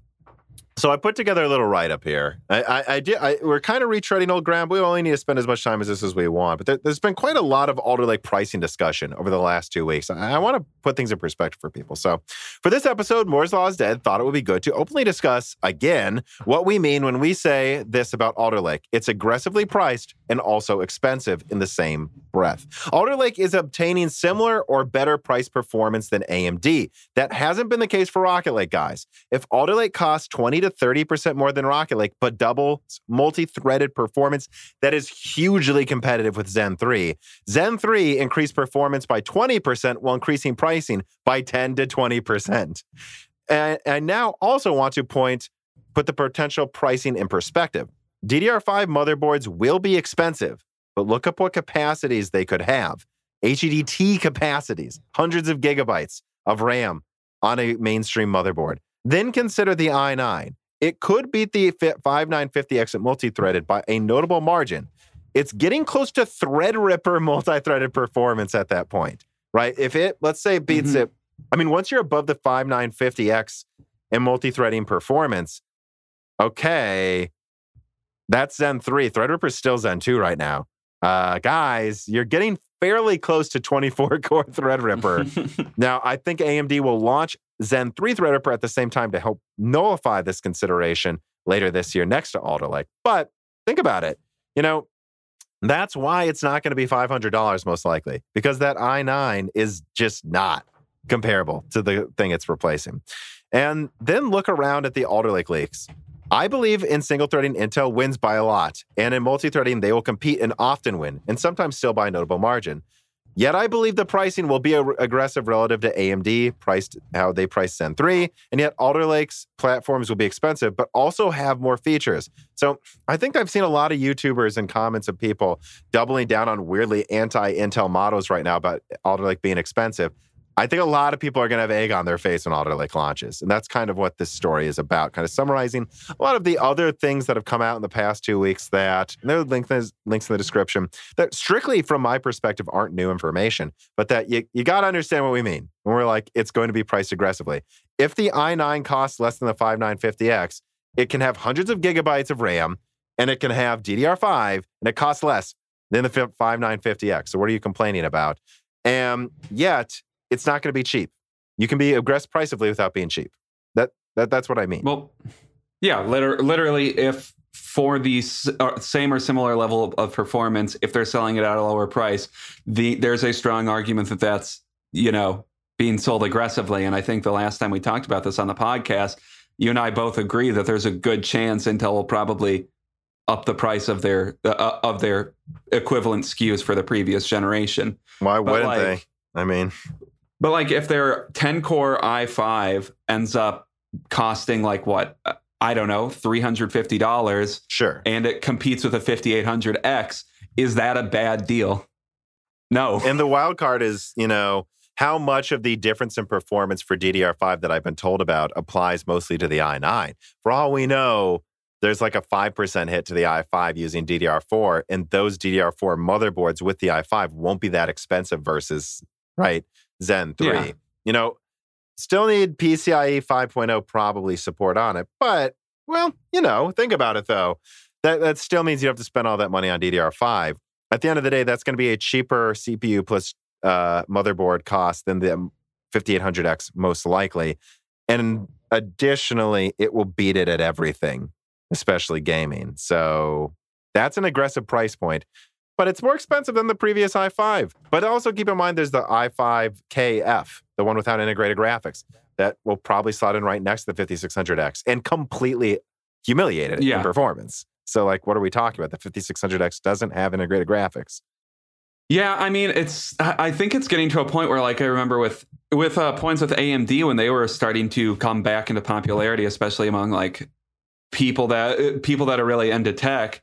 There's this disappointment when AMD releases a new CPU and it's not like half the price of Intel's CPUs and better performance. Like, I think that's we're kind of getting the reverse of that now, where it's like, wait, this is. We might be getting 5950X performance for only $100 or $150 less. What is this bullshit? It's like, I don't know, if you're getting 5950 performance for less money, that's a good deal. Yeah. at a certain point. Now, what I'm really curious about is what AMD does with price cuts to Zen 3 and what they do with pricing of Zen 3D. Because I've been told Zen 3D, and it's kind of obvious, is just more expensive because of the Vcache packaging. Having said that, Zen 3 had some pretty big margins on it, like absurdly huge margins. Like Zen 2 had huge margins. Zen 3 extended the margins. I mean, I wonder what they'll do. Like, so let's say the 5950X. Yeah, let's say the top i9 beats it in multi-threading. Let's just be conservative, by 10%, in single threading by 20%. Okay. Like, do they then price cut the 5950X if the i9 is $700, let's say? It might not be. It might be $600. That's kind of what I would do if I was going to be aggressive if I'm Intel. But let's say it's $700. Does AMD drop the price of their 5950X to $700 or $600? Or do they not drop the price more than $50? They just do $50 because at the end of the day, they have so much supply that they know they might be the only thing you can get your hands on easily. I guess this depends on how much stock they have left over. But you know what? What did the refresh of Zen 2? What did Matisse 2? Yeah, that was Comet Lake, right? Oh, for Intel? Yeah, no. What did they launch that against? That was Comet Lake. They launched that. Yeah, it was kind. Yeah, that and like the 9900K and Coffee Lake. Yeah, it all blends together for me. But yeah. So I think there's a chance that they get rid of all of their excess stock of the 5950X, launch the 5950X 3D or whatever they call it, and just keep the $750 MSRP. So you think they just do a slight price cut because it's $800 right now? Oh, sorry. Then yeah, I would expect at least slight price cuts, but it wouldn't surprise me if they still charge more than Intel and say, well, our motherboards are cheaper, and they are, and you don't need DDR5 that's more expensive, and it's like double the price. Like, it wouldn't surprise me if AMD's like, we're doing a $50 price cut, or we're just price matching the i9 even if it's weaker because the platform's cheaper, and then we're just going to slot in Zen 3D at like $700 or $750 as well. Despite having less margins, it's then when Zen 3 first launched, it's like, well, it's then Zen 3 now. Zen 3D's margins would still probably be pretty decent at $750, and they'll say, "Yep, now we're about equal in performance, use less energy, and have a cheaper platform." I think that's what AMD is probably going to do, but it's still kind of up in the air how much of their lineup will have Vcache on it. To be honest, yeah, we'll see. My main point is I think a thing they could do to try to hold MSRP is just strategically release those Zen 3D CPUs and replace older SKUs instead of acknowledging that, instead of directly dropping MSRP, try to hold MSRPs at where they're at with Zen 3D. And here's another question. I saw someone mention this idea. What if AMD only puts Vcache on one of the two dies for the 5900X3D and 5950X3D, and they already schedule dynamically to cores depending on the app it uses, and that's their answer to Big Little is half of our cores have Vcache for a 15 to 30% performance boost. Could they save more money by only using one of the Vcache dies for it? Which I think would make it a little more complex to put the heat spreader on there, but I don't know. That's an interesting idea. I wonder if they do just do one Vcache die on there. That's interesting. I don't know what I really can't add anything else to that because I'm not an engineer. Frankly, nor do we know what their yields are. Like, is the packaging that much of an issue, or do they have it nailed so well that it's not really a worry? Yeah. But it's an interesting thought I'd like to throw out there as well. Bfish36 writes in, he says, the recent Intel CPU and GPU leaks have me thinking. These advancements seem great for laptops and are exciting, but as someone with an 11400 and a 6800 XT desktop, can't I basically just skip the next 3 years? I'm currently at 1440p, waiting for 4K high refresh OLEDs at a reasonable sized monitor for a decent price. My desktop is purely for entertainment purposes. Say I have a Rocket Lake i5 and a 6800 XT. I can't help but think that you're at least fine for almost every game completely for 2 years. Yeah, and what I would say is there's going to be some games that need more cores for sure. But unless you find a good deal on something, though, I would probably prioritize getting a 4K monitor before getting anything stronger. I think that you'll notice the OLED more. Yeah. I think you're fine with an 11400 6800 XT combo for a while, though. Like, that's not a bad setup. Yeah, let me clarify what I just said. I said there will be some games that need more cores. I don't mean like need to play. I mean like there will be games that I think within 2 years, though, that do scale higher frame rates with more cores. There already are that scale with more than 10 cores, actually. You'll get a slight performance boost, assuming all the cores are boosting high enough. So, but for the most part, I think you're fine, man. You're not going to do like 240 hertz gaming in every game moving forward, but no one is really, because most engines aren't even really built to run at that frame rate yet. So I would say, yeah, you can pretty much just not pay attention. You have a graphics card that's like, I don't know, right?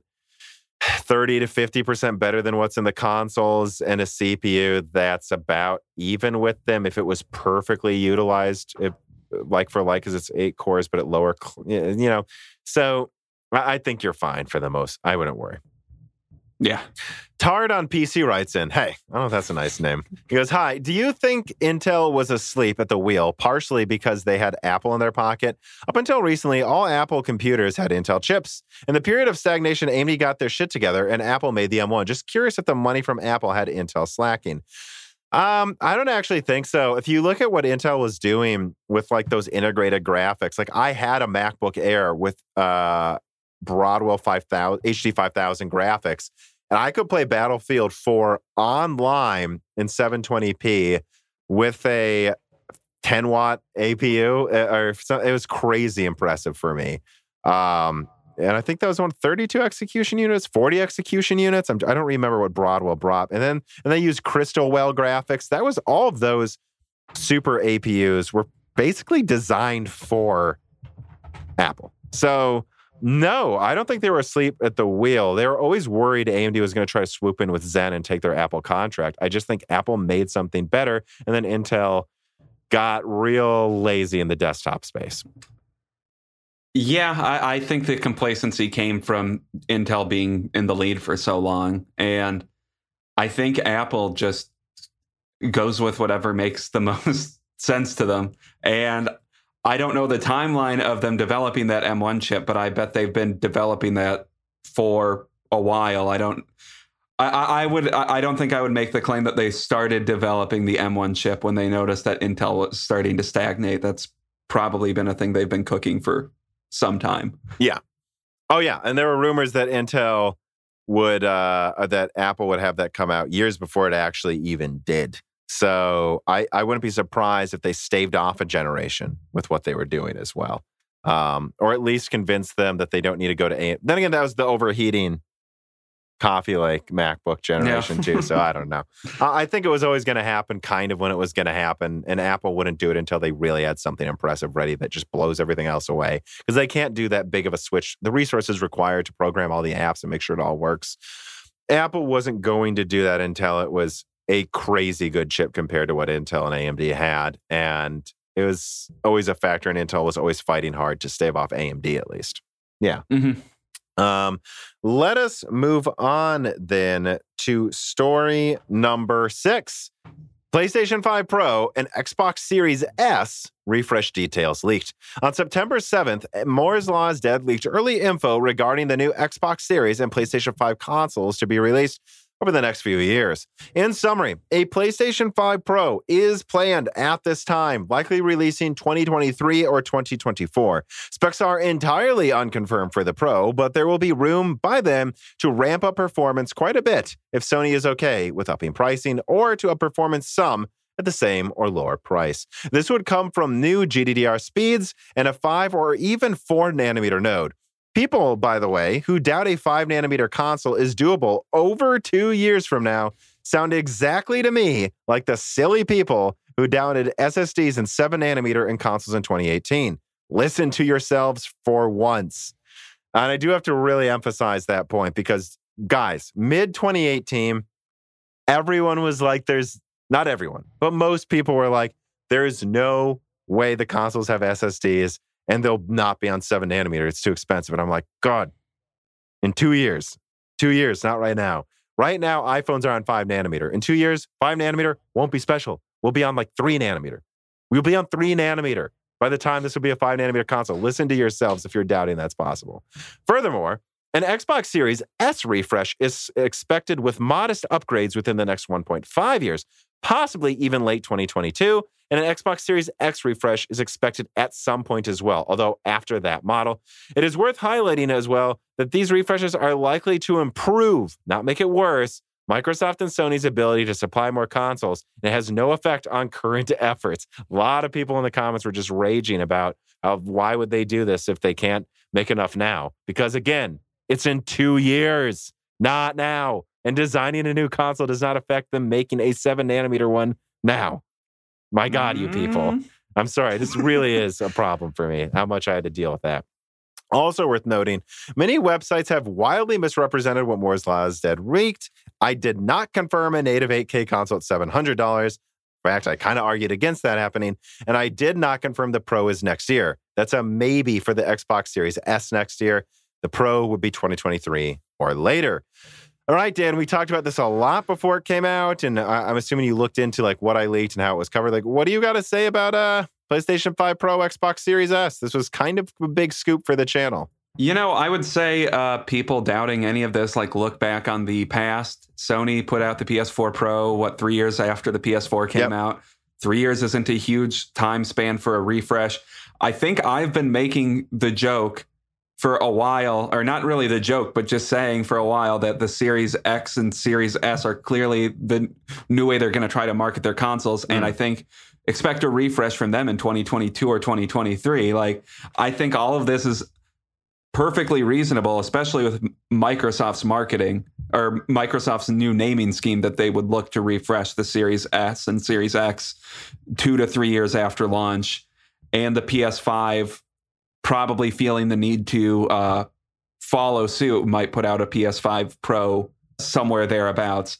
As far as the pricing discussion and everything, I mean, I'm not even sure what the conversation to be had is. I think you and I both agreed, or you just asked me, do you think a console that's 50% stronger, it sounds better, or a console that's can run 8K at $700? And I just said the slightly stronger one sounds way better. And all of our friends said that too. Like, we asked our friends and they're like, oh, I'd rather have a $400 console that's 50% stronger in 3 or 4 years than a twice or triple as strong one that's $700. We don't need more performance. Just please top off the frame rates and make it cheaper and more available. Yeah, imagine that extra 50% performance, or we'll just say that order of magnitude, that level of increase in performance would allow them to do pretty much stable like 4K 60 to 4K 120 for any game. And I don't think people really want more than that at this point, because 8K, frankly, 8K doesn't even exist. So I don't know why Sony would push out a mid-gen refresh that is attempting to be an 8K gaming console. That just sounds like too much to me. I would just say, in 3 years, which again, not now, in 3 years, maybe 8K will come down to like where OLED TVs were this year or last year. And, maybe Sony wants to be able to push 8K as a feature with this console with their, new TVs that are mass market prices. I don't know though. I just think like really doubling down on 4K 120 would be the better route. Yeah, I agree. And I think advertising 8K as a feature makes more sense with like a PS6, personally. Yeah, and I also just wonder what they could do on 5 nanometer with the PS5 at a modest, so if you get like, I don't know how much more it is, like, let me, TSMC 5 nanometer for 20% faster or 40% more power. Right, but what's the density? Because I think the density increase is like theoretically like 60 to 80%, but it's not over the 7 nanometer. 7 nanometer. Okay. But it's not, it's not like it's double. So it's like, okay, so let's say they have 50% more die space to work with. You almost wonder if what they would do is, someone pointed this out, is a 54 compute unit monolithic die, again, with some features from RDNA 3 and 4 worked in like they did with, FP16 and stuff. And that's just all they do. They just like move the 54, maybe increase ROPs by 50%. So 96 ROPs instead of 64, 54 compute units instead of 36. Because again, what you're doing is making a 56 compute unit one, disabling 2, because you need to have that butterfly design for backwards compatibility, multiples of 18. So if they just do a 54 one, clock it a little faster, use that, and then add like maybe not even 128, maybe like 96, 100 megabytes, whatever they can get away with of Infinity Cache, and then just still use 16 gigabytes. I think at that point, with where 5 nanometer will be, with how much they could save on power supplies, because again, they could probably make something that isn't even as big of a die as the PS5 base on 7 nanometer, and they save some energy. They could probably launch something by then like 450 or the same price, 500. That's 50% better or more. It's not going to be 2 to 3 times better, but I just continually think that's the road. But the PS4 route worked for them, and that's the route they should go with this again. Yeah, and I guess just to repeat your point of like doubtfulness on they could have anything like this 2 years from now. It's like, or 3, really closer to 3. Yeah. Like people are complaining about the idea of the PS4, I mean, not PS4, the PS5 and Series X, like potentially challenging like the 2080 Ti, which by the time it came out was like, what, a 2-year-old card, and was being launched against the 3090. The PS5 and Xbox Series X were being launched against the 3090. Like, yeah, don't worry. The top level of performance, guys, is probably always going to be PC. You don't need to panic. It's going to be okay. Right. Because PC will be way past this performance by then. When the PS5 Pro comes out, even if they go with the $700 or $600 to $700 price increase, and where they, I don't know, release a 72 compute unit thing or something, guess what? AMD and NVIDIA are going to have stronger cards than it. Don't worry. Well, and there was one comment then that was like an 8K console. The 3090 can't even really do 8K. And I said the 3090 will be mid-range at best by the end of 2023. That's what you do not get, everybody. Lovelace, RDNA 3 are a big deal. It is. Ampere was not the big one. The big one's coming. And so if they double performance next year, the 3090, boom, mid-range. And then by the end of 2024, is there going to be a refresh of Lovelace? Is there going to be an RDNA 4 out? The 3090 is now in the lower mid-range by the end of when this console would launch. And so it's just not crazy to think that might be in a pro console. Yeah.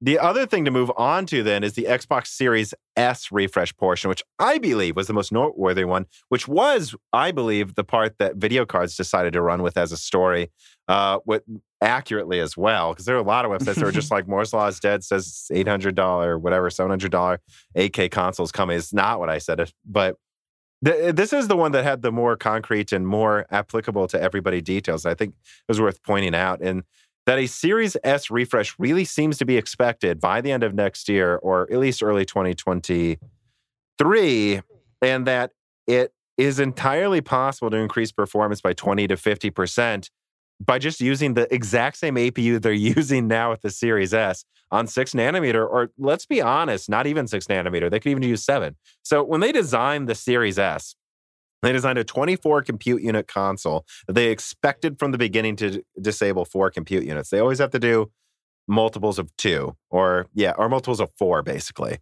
for the most part, depending on, pretty much. That's not strictly true. But let's say anything with a lot of compute units, they really have to disable about 4. So they were like, well, it's 4 or nothing. We're not sure how yields will progress. We're going to disable 4. That's what we plan for. Once you get into 2022, 2 years after the launch of the Series S, you could conceivably see them go, yields on this are like 95%, guys. We can just leave the whole die enabled, and it's actually clocked at 1.5 gigahertz, which is really low for an RDNA 2-based APU. There's no reason they couldn't add 20% more compute units, clock it 20% faster with the same die. So they could launch a Series S refresh, give it just 16 gigabit per second or faster memory. So it'd be imbalanced, but there's a reasonable path here to increase performance by, I would say, roughly 40% using the same APU. And then they just give it a 1 terabyte SSD, launch it for $350, and then just sell their old stock as the Series S at $250 or $200.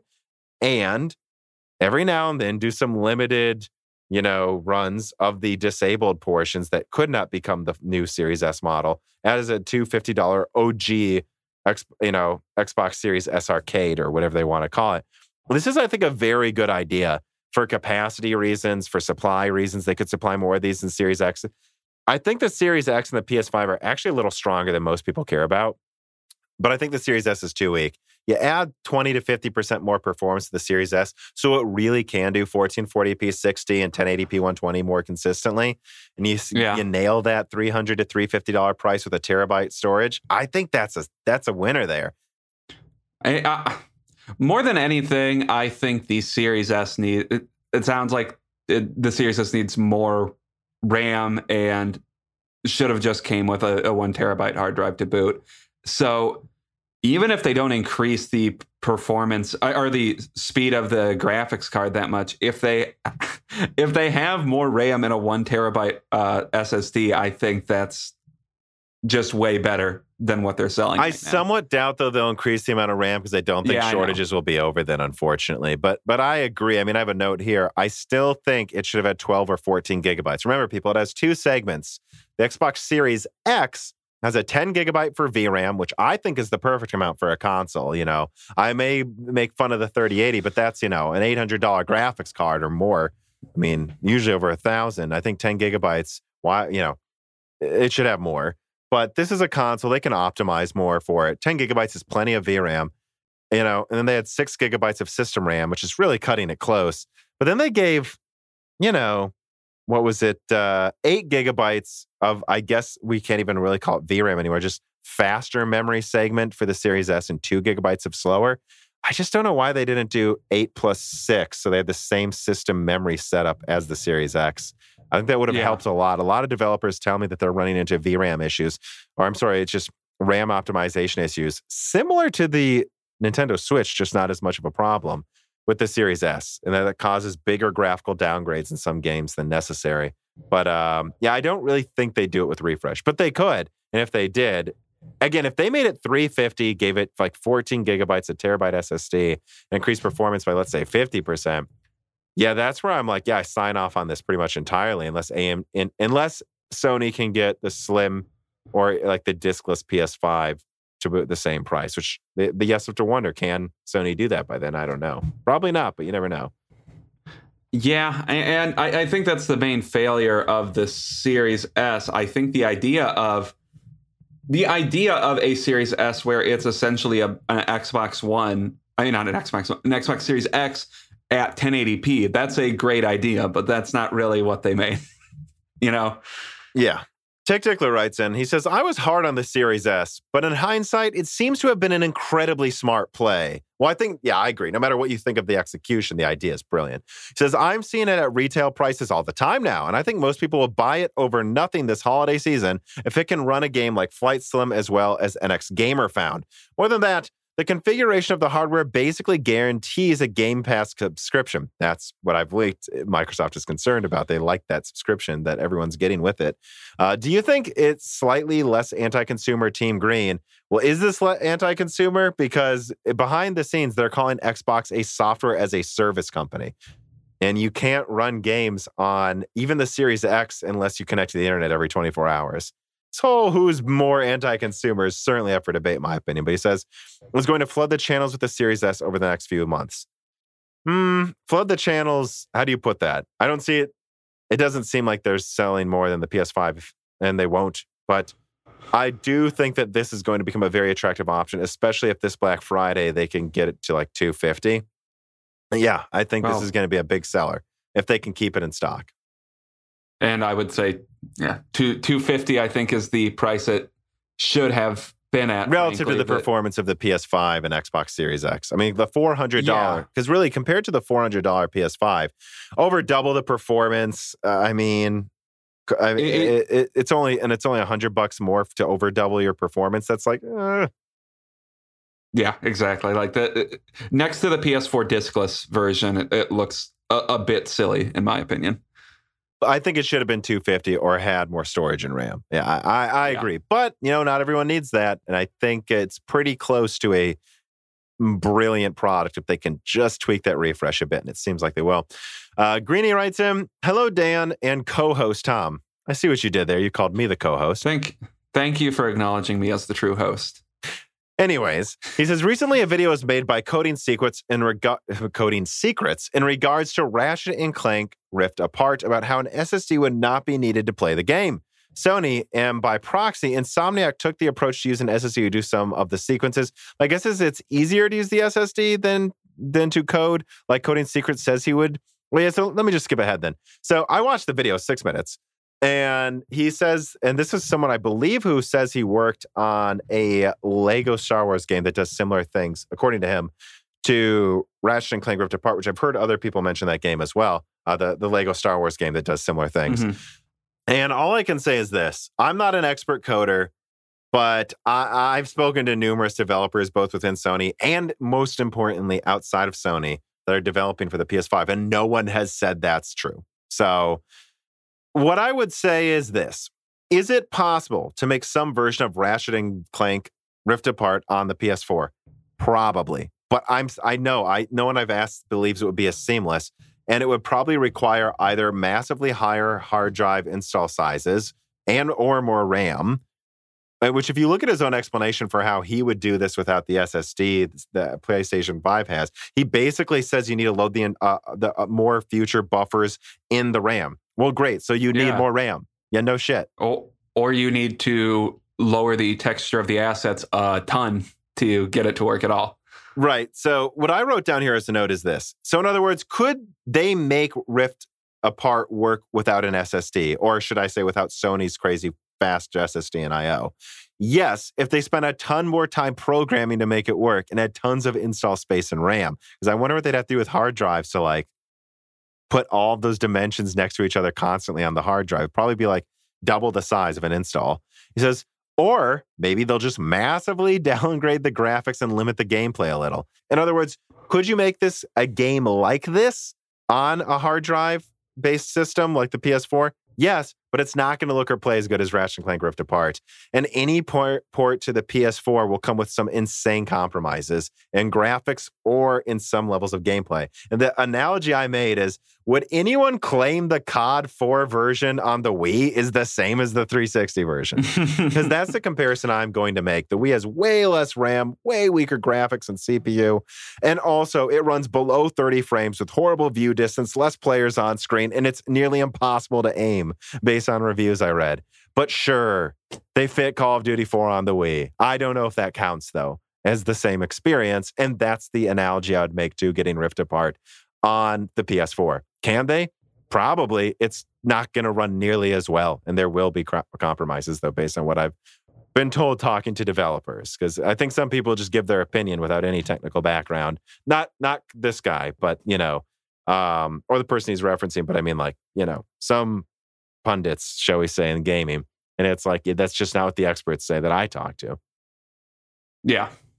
And I think that analogy works. You can go look at the Wii, Call of Duty 4 on the Wii. It's just like half the features aren't there. So Sammy Good writes in, I don't see much positive news about the PS5. It seems that it is subject to a plethora of software issues, missing features, and misleading statements. Despite that, Sony seems to be afloat on Spider-Man and PlayStation mindshare and not much else. Do you think we could see Disney, Xbox, or Nintendo purchase Sony in the near future? No. Next question. I think Xbox, I looked. Oh, good. No, I did look it up. Like, straight up, no. I believe Nintendo has less total equity than PlayStation does. So they have fewer assets. If you take their assets and debts, Sony has more equity than Nintendo does. So that's flat out not insane. possible. No, it'd be more like Sony buying Nintendo, and that's not going to happen either. And I guess if Disney or Xbox liquidated most of itself, they might be able to buy Sony. Yeah, it'd take a lot of cash. And God, look, if Microsoft was forced to pay double the price of Star Wars to get Bethesda, what the hell do you think they'd have to pay to get Sony? And not just all their tech and all of that, but all of their studios. It's going to be more than $7 billion. It's going to be, and that was one studio. It's going to be like hundreds of billions. Well, no, I don't think. And Sony's worth like $230 billion alone, so they have to overpay. No, this would be an insane acquisition. No. And I think questions like this just massively underestimate like how successful they are right now, even if that could change in the future because they have more competition. Yeah. Also, Halo's not even out yet, guys. I mean, what are we even talking about here? PlayStation's doing fine. Are they doing as well as they could be? No. I mean, they keep saying most. I don't even know if I'm not even going to get into like their cross-gen upgrade thing going on because it's ridiculous, but let's leave it at that. No one's saying Sony's perfect here, but this isn't where you go. Are they going to go out of business anytime soon or be bought up? Tick Tickler writes in, I'm in complete agreement with Tom on streaming so I assume he means that I just continually doubt it'll ever really take over the high end or even really mid-range gaming. But hearing xCloud natively coming to consoles this holiday got me thinking. The Xbox One just became a more viable long-term gaming platform than it was when it launched. Even if it's laggy and can't maintain 1080p 60, you can still play next-gen games on it. And I mean, most people don't even know to turn their TVs to game mode. A lot of people can't afford to spend the time and money it takes to track down a new console. And if they keep making their service better and make a smart TV app, I don't know, maybe those Series X chips are better spent in their server racks based on what you said in the new video. What do you think the ceiling is on this? Do you see this alleviating demand at all, or is this just Stadia 2.0 electric boogaloo? No, I think it's going to be more successful than Stadia for sure, actually. Well, yeah, I mean, it's on a platform that's already that's already developed and well supported. So, yeah, I would assume it will probably be more successful than Stadia. Yeah. Outside of that, I think a lot of this game streaming stuff, you have to remember, for the most part, just comes from, I think, or should I say, will be successful if it complements a service you're already paying for, which xCloud will, or if it's for expanding the market, which you could see that being a thing as well. Someone paying $300 for a Series S that can now stream their games and then, stream it to their TV, which is coming. They want to bring xCloud to like all smart TVs, guys, just so you know. But it's about expanding something you already have. Stadia's failure, besides just not being good at launch at all, is the fact that it's like asking you to buy a console that can't really do as much else as a Series S can. It's not a complimentary service for a giant company that can just throw it on top. It's like, Why would I buy into Stadia if I'm gaming on Steam or PlayStation or Xbox? Are you nuts? I'm not switching platforms. What?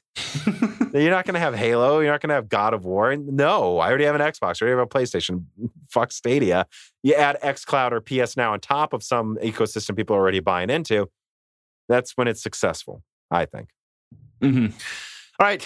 Let us get into the wrap up then, which I guess the first story undoubtedly to go into, this is, of course, the section where we go through stories that are worth mentioning but don't make it into it as a main story, is undoubtedly the PlayStation Showcase, which Carbon Cry writes in. He says, would you bet $250 that we will see a console games presentation from Sony or Microsoft ever that does not have a GTA 5 cinematic? It's same as Fortnite. I never make that bet. Although, was Fortnite not shown at the PlayStation Showcase? Now that I think about it, I don't think it was. I don't know. It might not have been.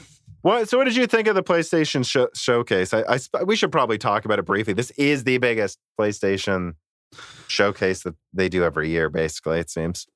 I was personally pretty meh on it. I don't know if there's some degree of like, maybe I'm just getting a little cynical with these showcases because it seems like most people are like, it was at least good.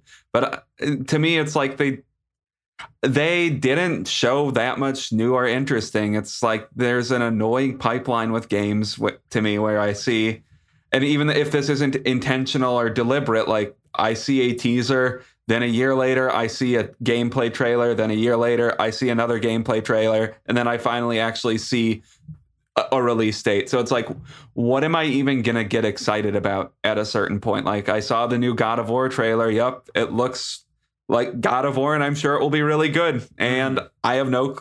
Like, this is the first time we're seeing a gameplay trailer. I mean, if we're to follow the trends on how they always go, who knows? Maybe this comes out in 2023. It's just, I'm just tired of this whole pipeline of a teaser 1 year and then like a year later we actually get gameplay.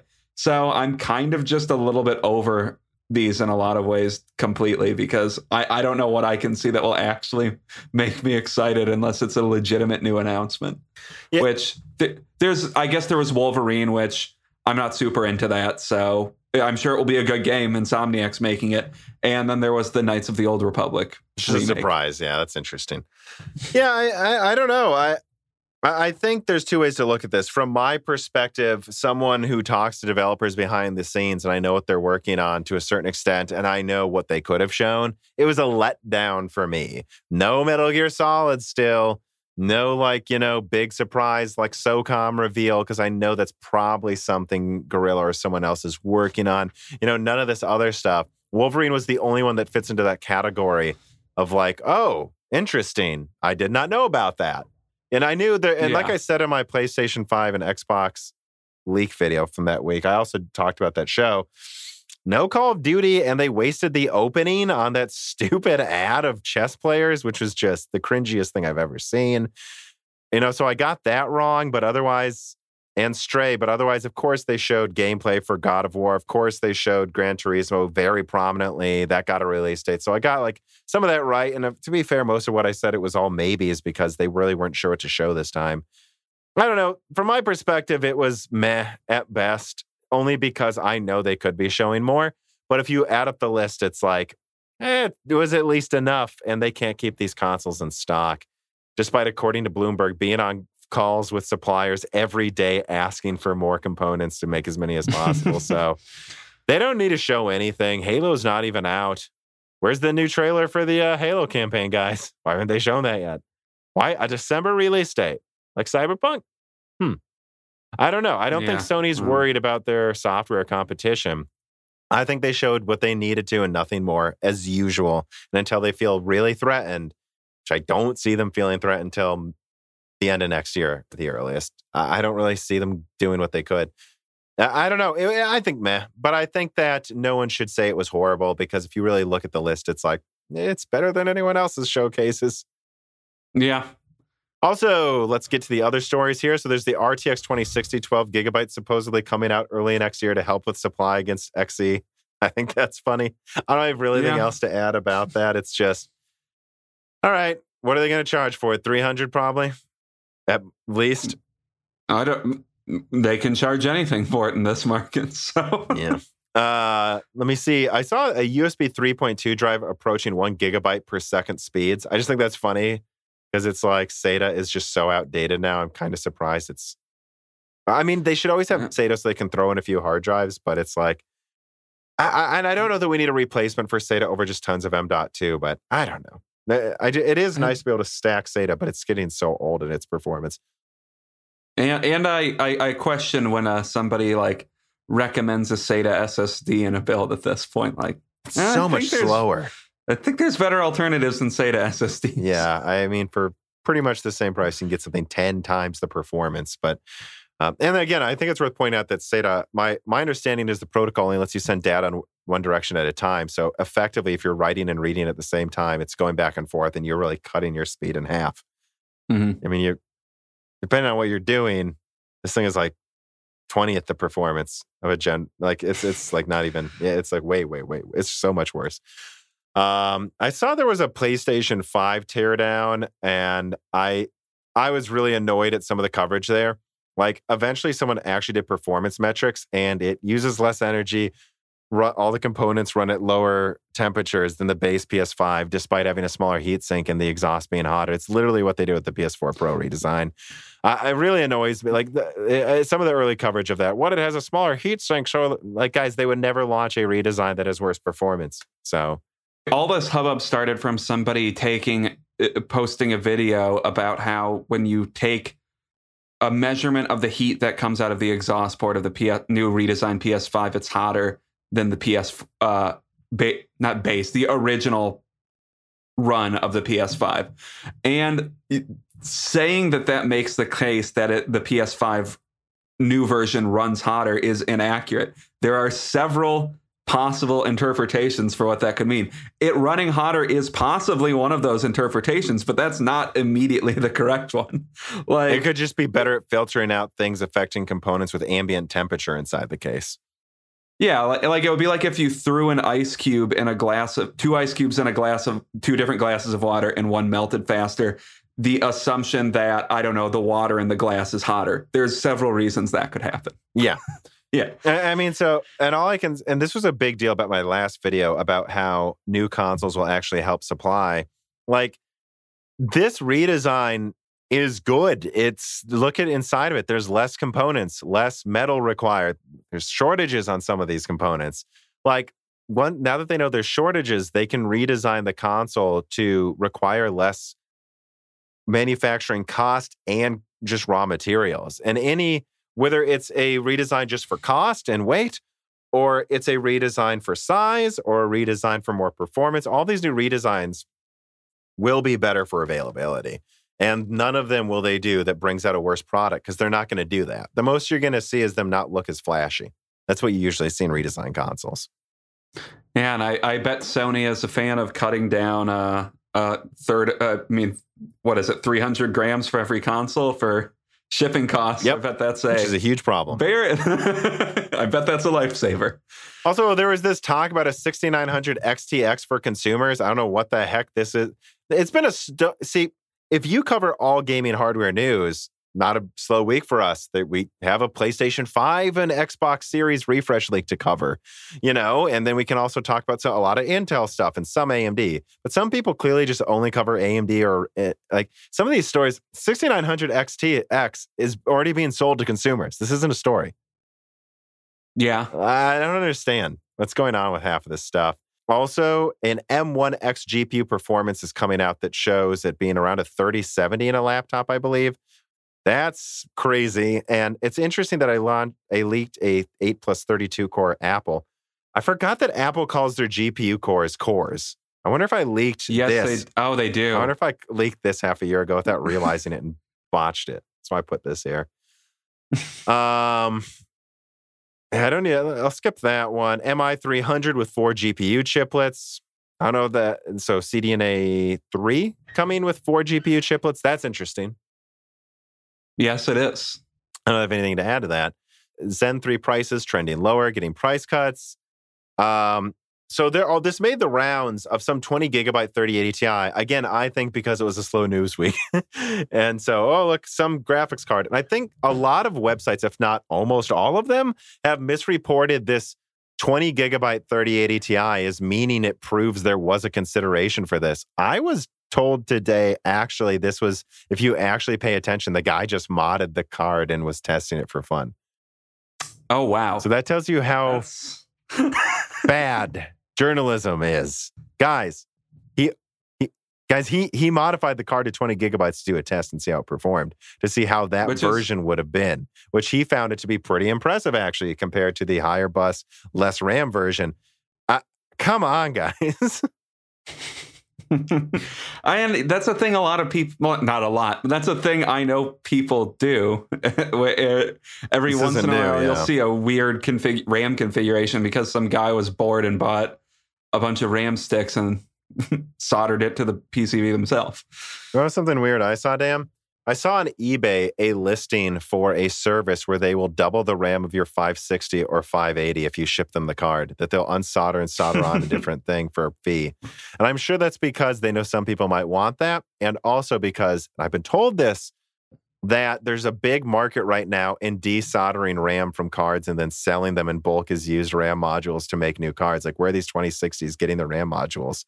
That a lot of people are just buying. I've heard that there's companies buying up like HG7 750s, GTX 960s that still use GDR5, stripping the GDR5 off of it because no one wants to buy that card anymore. And they can actually sell that RAM module for $10 more than they can sell like an HT4870 for. You're not selling that for anything.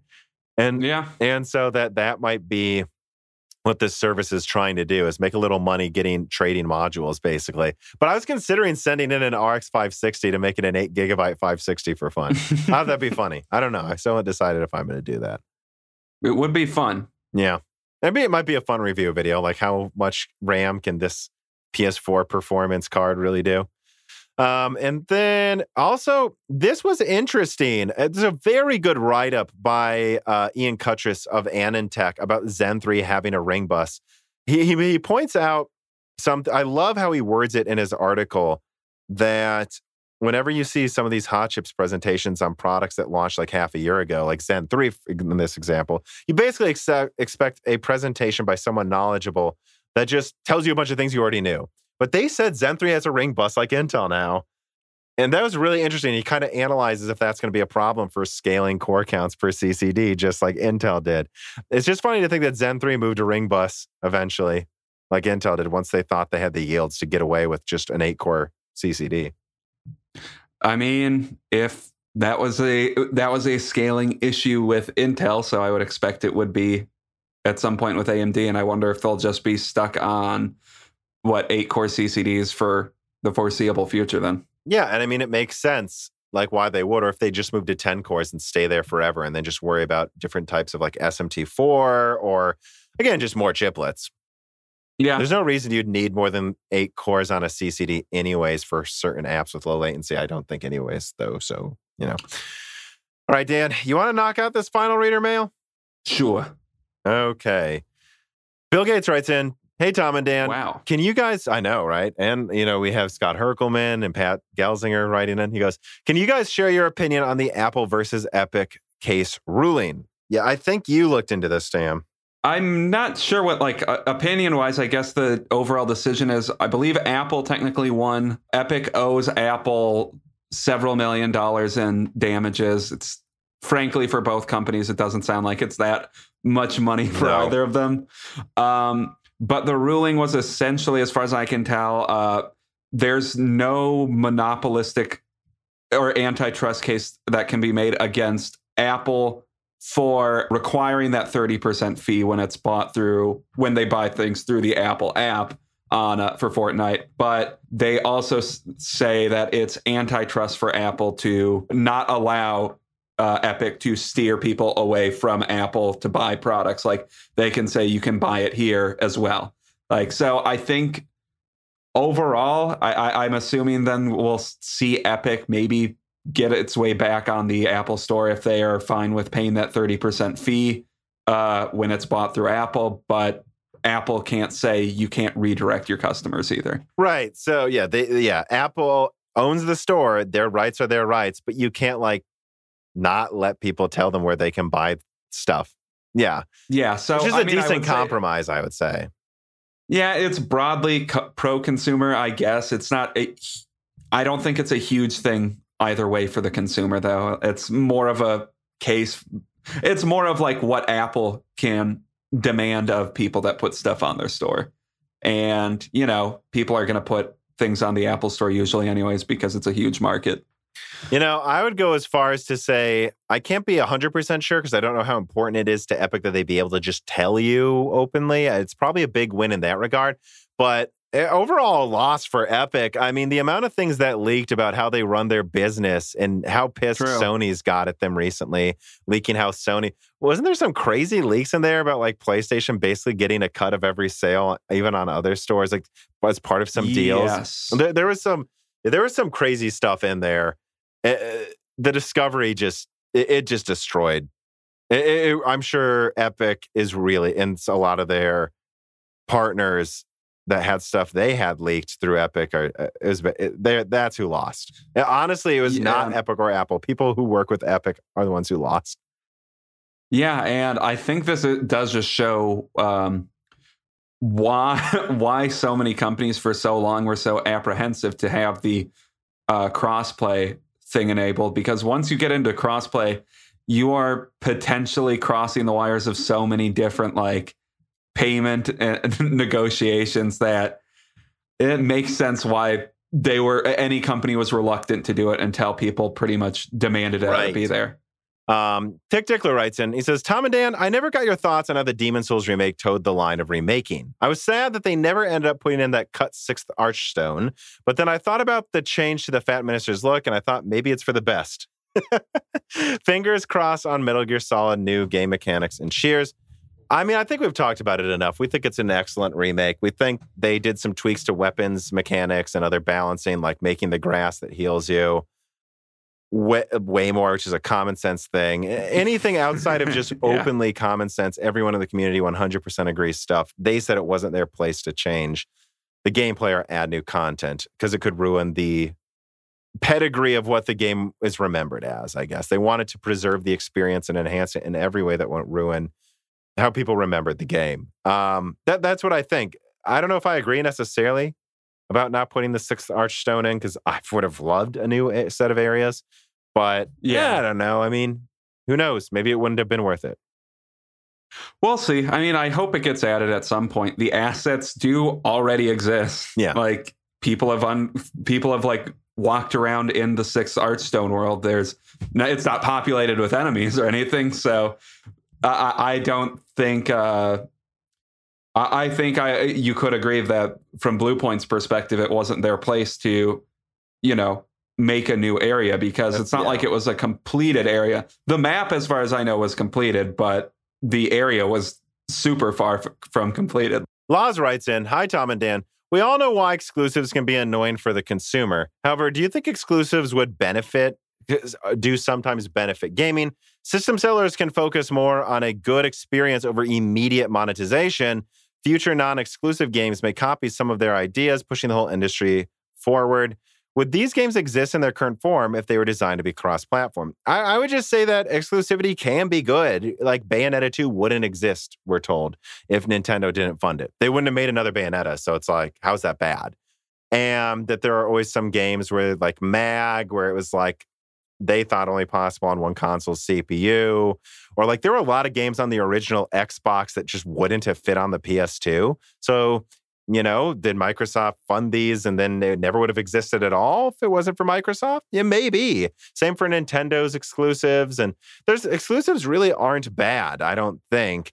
I just think they can be a complete fuck up, like that Tomb Raider sequel where, I don't know, you said someone's claiming that Microsoft supposedly paid $100 million for that Tomb Raider sequel, and Tomb Raider's thought of as like kind of a PlayStation game, and all it did is really piss off everyone at Crystal Dynamics, make everyone mad, and then by the time the Tomb Raider sequel came to PlayStation, it was competing with like a newer Uncharted, and no one gave a shit.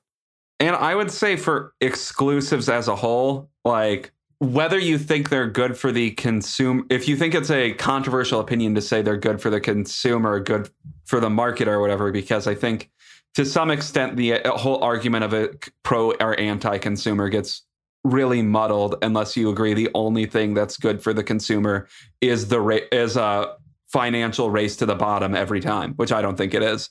There are times where that's good, where it's like, oh, graphics cards are a lower price because they have to outcompete each other. That's good for the consumer generally. But I mean, look at the pedigree of games that are exclusives versus third party. Are there third party games that are classics? Absolutely. Oh, yeah, tons of them. But the majority, I think, of classic games are exclusives to one of the consoles, like Nintendo, Sony, or built Xbox. From the ground up for PC, like like Half-Life 2, like Crysis. Yeah, I would say the majority of the classic games are exclusives to one platform or another, or a higher proportion at the very least than usual, we should say. Yeah, and I think there's probably a reason for that. I don't think that's just because they focus just on the gameplay and making the vision, and they don't have to like make it work on everything and like make it have widespread appeal. They're like, no, this will sell well because it's PlayStation people will buy it, Xbox people will buy it. I will say there's also the other side of the coin though, where I think there's these forced competitors. Like I think Haze on PlayStation was like, let's make a Halo, and it sucked, and it wouldn't have sold anything. True. Well, it didn't sell anything really because it was so bad. But I feel like some exclusives are just made to compete with what an exclusive is on the other one. And if it was third party, no one would buy it. But sometimes that's good, though. Horizon, I think, Horizon, the racing game, is better than Gran Turismo at this point. And they needed a competitor to Gran Turismo. But then there's some like shooters where I feel like some of these exclusive shooters that are made, like the Conduit, it's like, let's put a Halo on the Wii. And it's just like, no one would have bought this unless it was the only decent online shooter on the Wii. It's like. Also, you mean Forza, right? Forza. Well, yeah, I was thinking of Forza Horizon. I'm tired, guys. I meant Forza. Yeah. You know, where I'd say Forza's kind of exceeded, at least. I think most people would wouldn't argue with me that Forza is now considered the best racing series above Gran Turismo, at least for now, until a new one comes out. If it ever does, because we know there's a release date, so I guess it will now. I'm always skeptical, though, because they take forever. But, but then again, yeah, I think like games like the Conduit on Wii, it's like, that wouldn't exist if they weren't trying to make a Halo competitor for Wii, because then they just buy Halo on the Wii. I mean, come on. I just think when, the exclusives allow them to make what a vision they want to that doesn't necessarily have to sell across all of these platforms as well. You get games like, I'm not a huge fan of it, honestly, but like Gears of War game that people love, like The Last of Us, that's an exclusive. I mean, I guess the plethora of Mario and Zelda games that always get critical acclaim, those are exclusives. I think there's a reason the exclusivity fosters an environment that creates those classics. And you're saying it can't just be a coincidence that so many of them are good. Yes. Yeah. Yeah. Timo writes him, hearing news of China and considering its effect on Western companies too, like Blizzard catering to the audience and adjusting to Chinese political demands, how big of an effect could it have on shaping new trends in business models in gaming? Online microtransactions, addictive, debt gambling, things have become abundant and almost de facto in AAA. So could there be a new major trend coming in 2 to 3 years? Yes. I mean, it's huge. I mean, it's a massive effect. Some would say just like the West's effect, like, or even just the United States effect, because of how much of the content is bought by the U.S. What our market wants is a huge change on like what games are made in any country in Europe or Asia. The difference being, though, I think it's like, well, yeah, but that's organically what the market in the U.S. wants, not what a communist dictatorship dictates it should be. And I always worry when you have like an autocracy like dictating what a Western company can put in its art. It's like, it's kind of absurd that people aren't talking about this more. And I don't know, it's going to have a huge effect for the most part, at least in the immediate term. Yeah, and things are getting weird with the market right now where, with movies, China is known to also be one of the big money-making markets now. So they make, like in Disney movies, they like make edits. They make small choices like the barely inclusion of a gay character in a Disney movie, and then they can edit that out in the Chinese version. Yeah, they'll just put it in to get the brownie points in the West, because if they make him an integral character, it's not easy to cut out of the Chinese version. Yeah, and I think you're going to start seeing weird things like that. It's really weird that we're okay with them doing that, but hey, companies, it's a free market. They want to make money there. It's just a little scary when it just feels like an autocracy is telling a Western company what to do to me. Yeah, I agree. All right. On that tiptoey note. Fun. Oh. But it's important enough that it's like, grow up. We're going to talk about it sometimes, guys, because it affects your games. Otherwise, I think that's about all we have to cover here. All the reader mails, the stories. Anything else you want to say, Dan, before we close this one out? No, I don't think so. All right. Well, as always, thank you to all those that listen. Remember, please subscribe to Broken Silicon on the podcast app of your choosing. Give us a review, especially on Apple Podcasts. That's what really drives a lot of new viewers to us. If we can get up there, we were in the top 20 tech podcasts on Apple for a month there, like last year. Like if we can get back up there, even in the top 10, this just recommends us to a whole other group of people that might not be on YouTube. And then, tell your friends about us. Support us on Patreon if you can. You can submit reader mails. You can submit mail for guests. You can get exclusive ad-free versions of podcasts and podcasts like Die Shrink, which we just did one in Nintendo's business model, only for patrons. So there's stuff like Flyover States, Hits and Gems, other upcoming podcasting projects I'm putting together exclusively and at least ad-free and early for patrons as well. So remember, that's there. Couldn't do it without them. And I guess thanks for listening, everybody. Have a good week. Goodbye. This podcast was brought to you by the YouTube channel and website Moore's Law is Dead. Moore's Law is Dead and Broken Silicon are trademarks of their creator. Tom. That guy is me, and I am indeed the creator, editor, writer, and showrunner of Moore's Law is Dead podcasts, videos, articles, and other media. However, I don't do this alone. Moore's Law is Dead is a team with Broken Silicon co-hosted by my brother, Dan, audio editing by Gerard Cortez, and special assistance by Carbon Cry. Find all of our information, including the information of sponsors you can support, at www.mooreslawsdead.com. If you would like to send fan mail or hardware to us, please mail parcels to Moore's Law is Dead at P.O. Box 60632 in Nashville, Tennessee, zip code 37206. And speaking of fans, patrons are what makes Moore's Law is Dead content possible. The aging business model of spamming ads all over the content is dying. The future of media will be built on fans paying for the content they actually want to exist. And so if you have the extra money, but only if you do, please consider supporting us. For just $2 a month, you get access to the exclusive podcast Die Shrink, voting on subjects of future podcast episodes, the ability to have your questions read aloud on Broken Silicon, Die Shrink, and Loose Ends, and of course, access to the Moore's Law is Dead Discord full of like-minded people who would love to meet you and talk to you about computer hardware.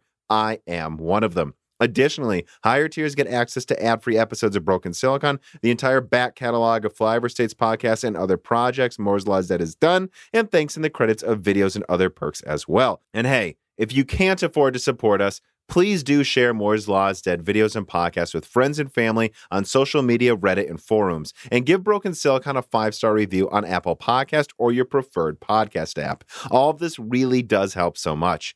And if you'd like to advertise on the podcast, hire Tom for consulting, or are a person of interest who would like to be a guest, please reach out to the email address mlhbdead@gmail.com. But as I said, this podcast would not be possible without its patrons supporting it. And so now it is time to give a personal thanks to the greatest of the fans. The following supporters are at the 10 gigahertz or higher producer levels: Brad Medlin, Telos GUK, Benny Berlin, Justin Yacht, Thomas Rupp, I Love You, Lynn and Jim, Ivan K, Tom Bailey, Muhammad Al-Kawari, Frederick Lau, Metrocore, Justin Pear, Zachary Martin, Terrence Harrod, Drita Full, Phil S, D311337 Antics, The Ninth Dude, Greg Renegard, Josh Law, JBG, Travis Gooding, The Mechanical Philosopher, Lebo King Kilo, Fatboy Desaru, Daniel Hyde, A Guy in PA81, Nathan Mose, Coal Addict, Matt Salem, Aaron Close, Juan Garcia, Matthew Landavazo, My Name is Nobody, Judson N, Alethros, Jensen Wang, Hey There's a Kitty, Greg T. Wanchik, Ivan214, John Jameson, Benjamin Cannon, Matthew Lane, Mark Raidmaker, Jan Rauner, Rick Chris Licata, Michael McGee, Ali Robertson, Eric Jackson, Jonathan, Patrick Groh, Evan Dingle, Dominique Cox, Stefan, Original Ross, Anthony Gareffa, Joaquin Hagan, Total Silo, Sol Connor, Michael Casa, Andrew S., Blake, Aaron Keith, Gregory S. Acker, Endless Loggins, Tom Sanfilippo, Justice Brennan, Zootsuit Taylor, Trevor Power, Sue Elenia, Nanyan, Daniel Nishbal, Franco Frederick, Dane Golanowski, Alex Carastile, Dark Rain 2049, Leighton Perry, Joseph Karaman, Brett Summers, Judd Y, Donovan Russell, Noah Nicolella, Zlecki, Martin Porshegi, David Cowden, Ricky Tan, Hulam, Patrick J.S., Justin Staples, Freddie Canoes Jr., Stephen Coates, Kiwi Phil, Jehu, Sarah Light, Michelle Pell, Brett Summers, Eddie Del Castillo, Joseph Loria, Luis Correa, Deke, Cheesy Ramen, Tyler Lindley, Tim Robbins, Jake223, Brian Riggleman, Justin Gower, Caillou Markelli, Dave McCoy, Valco Malev, Gabe Wagner, Rodney, Kalik Souza, Michael Deaton, MJB1, Maurice Courtois, Wesley Sager, Scott Ref Schneider, Mai Sharona, Y. Truy, Roman, William W. Draper, A. Ratswork, Yor Khan, Henry Shang, Stephen Hart, Christopher A. Butler, Greg, Peter Moore, Amiable Chief,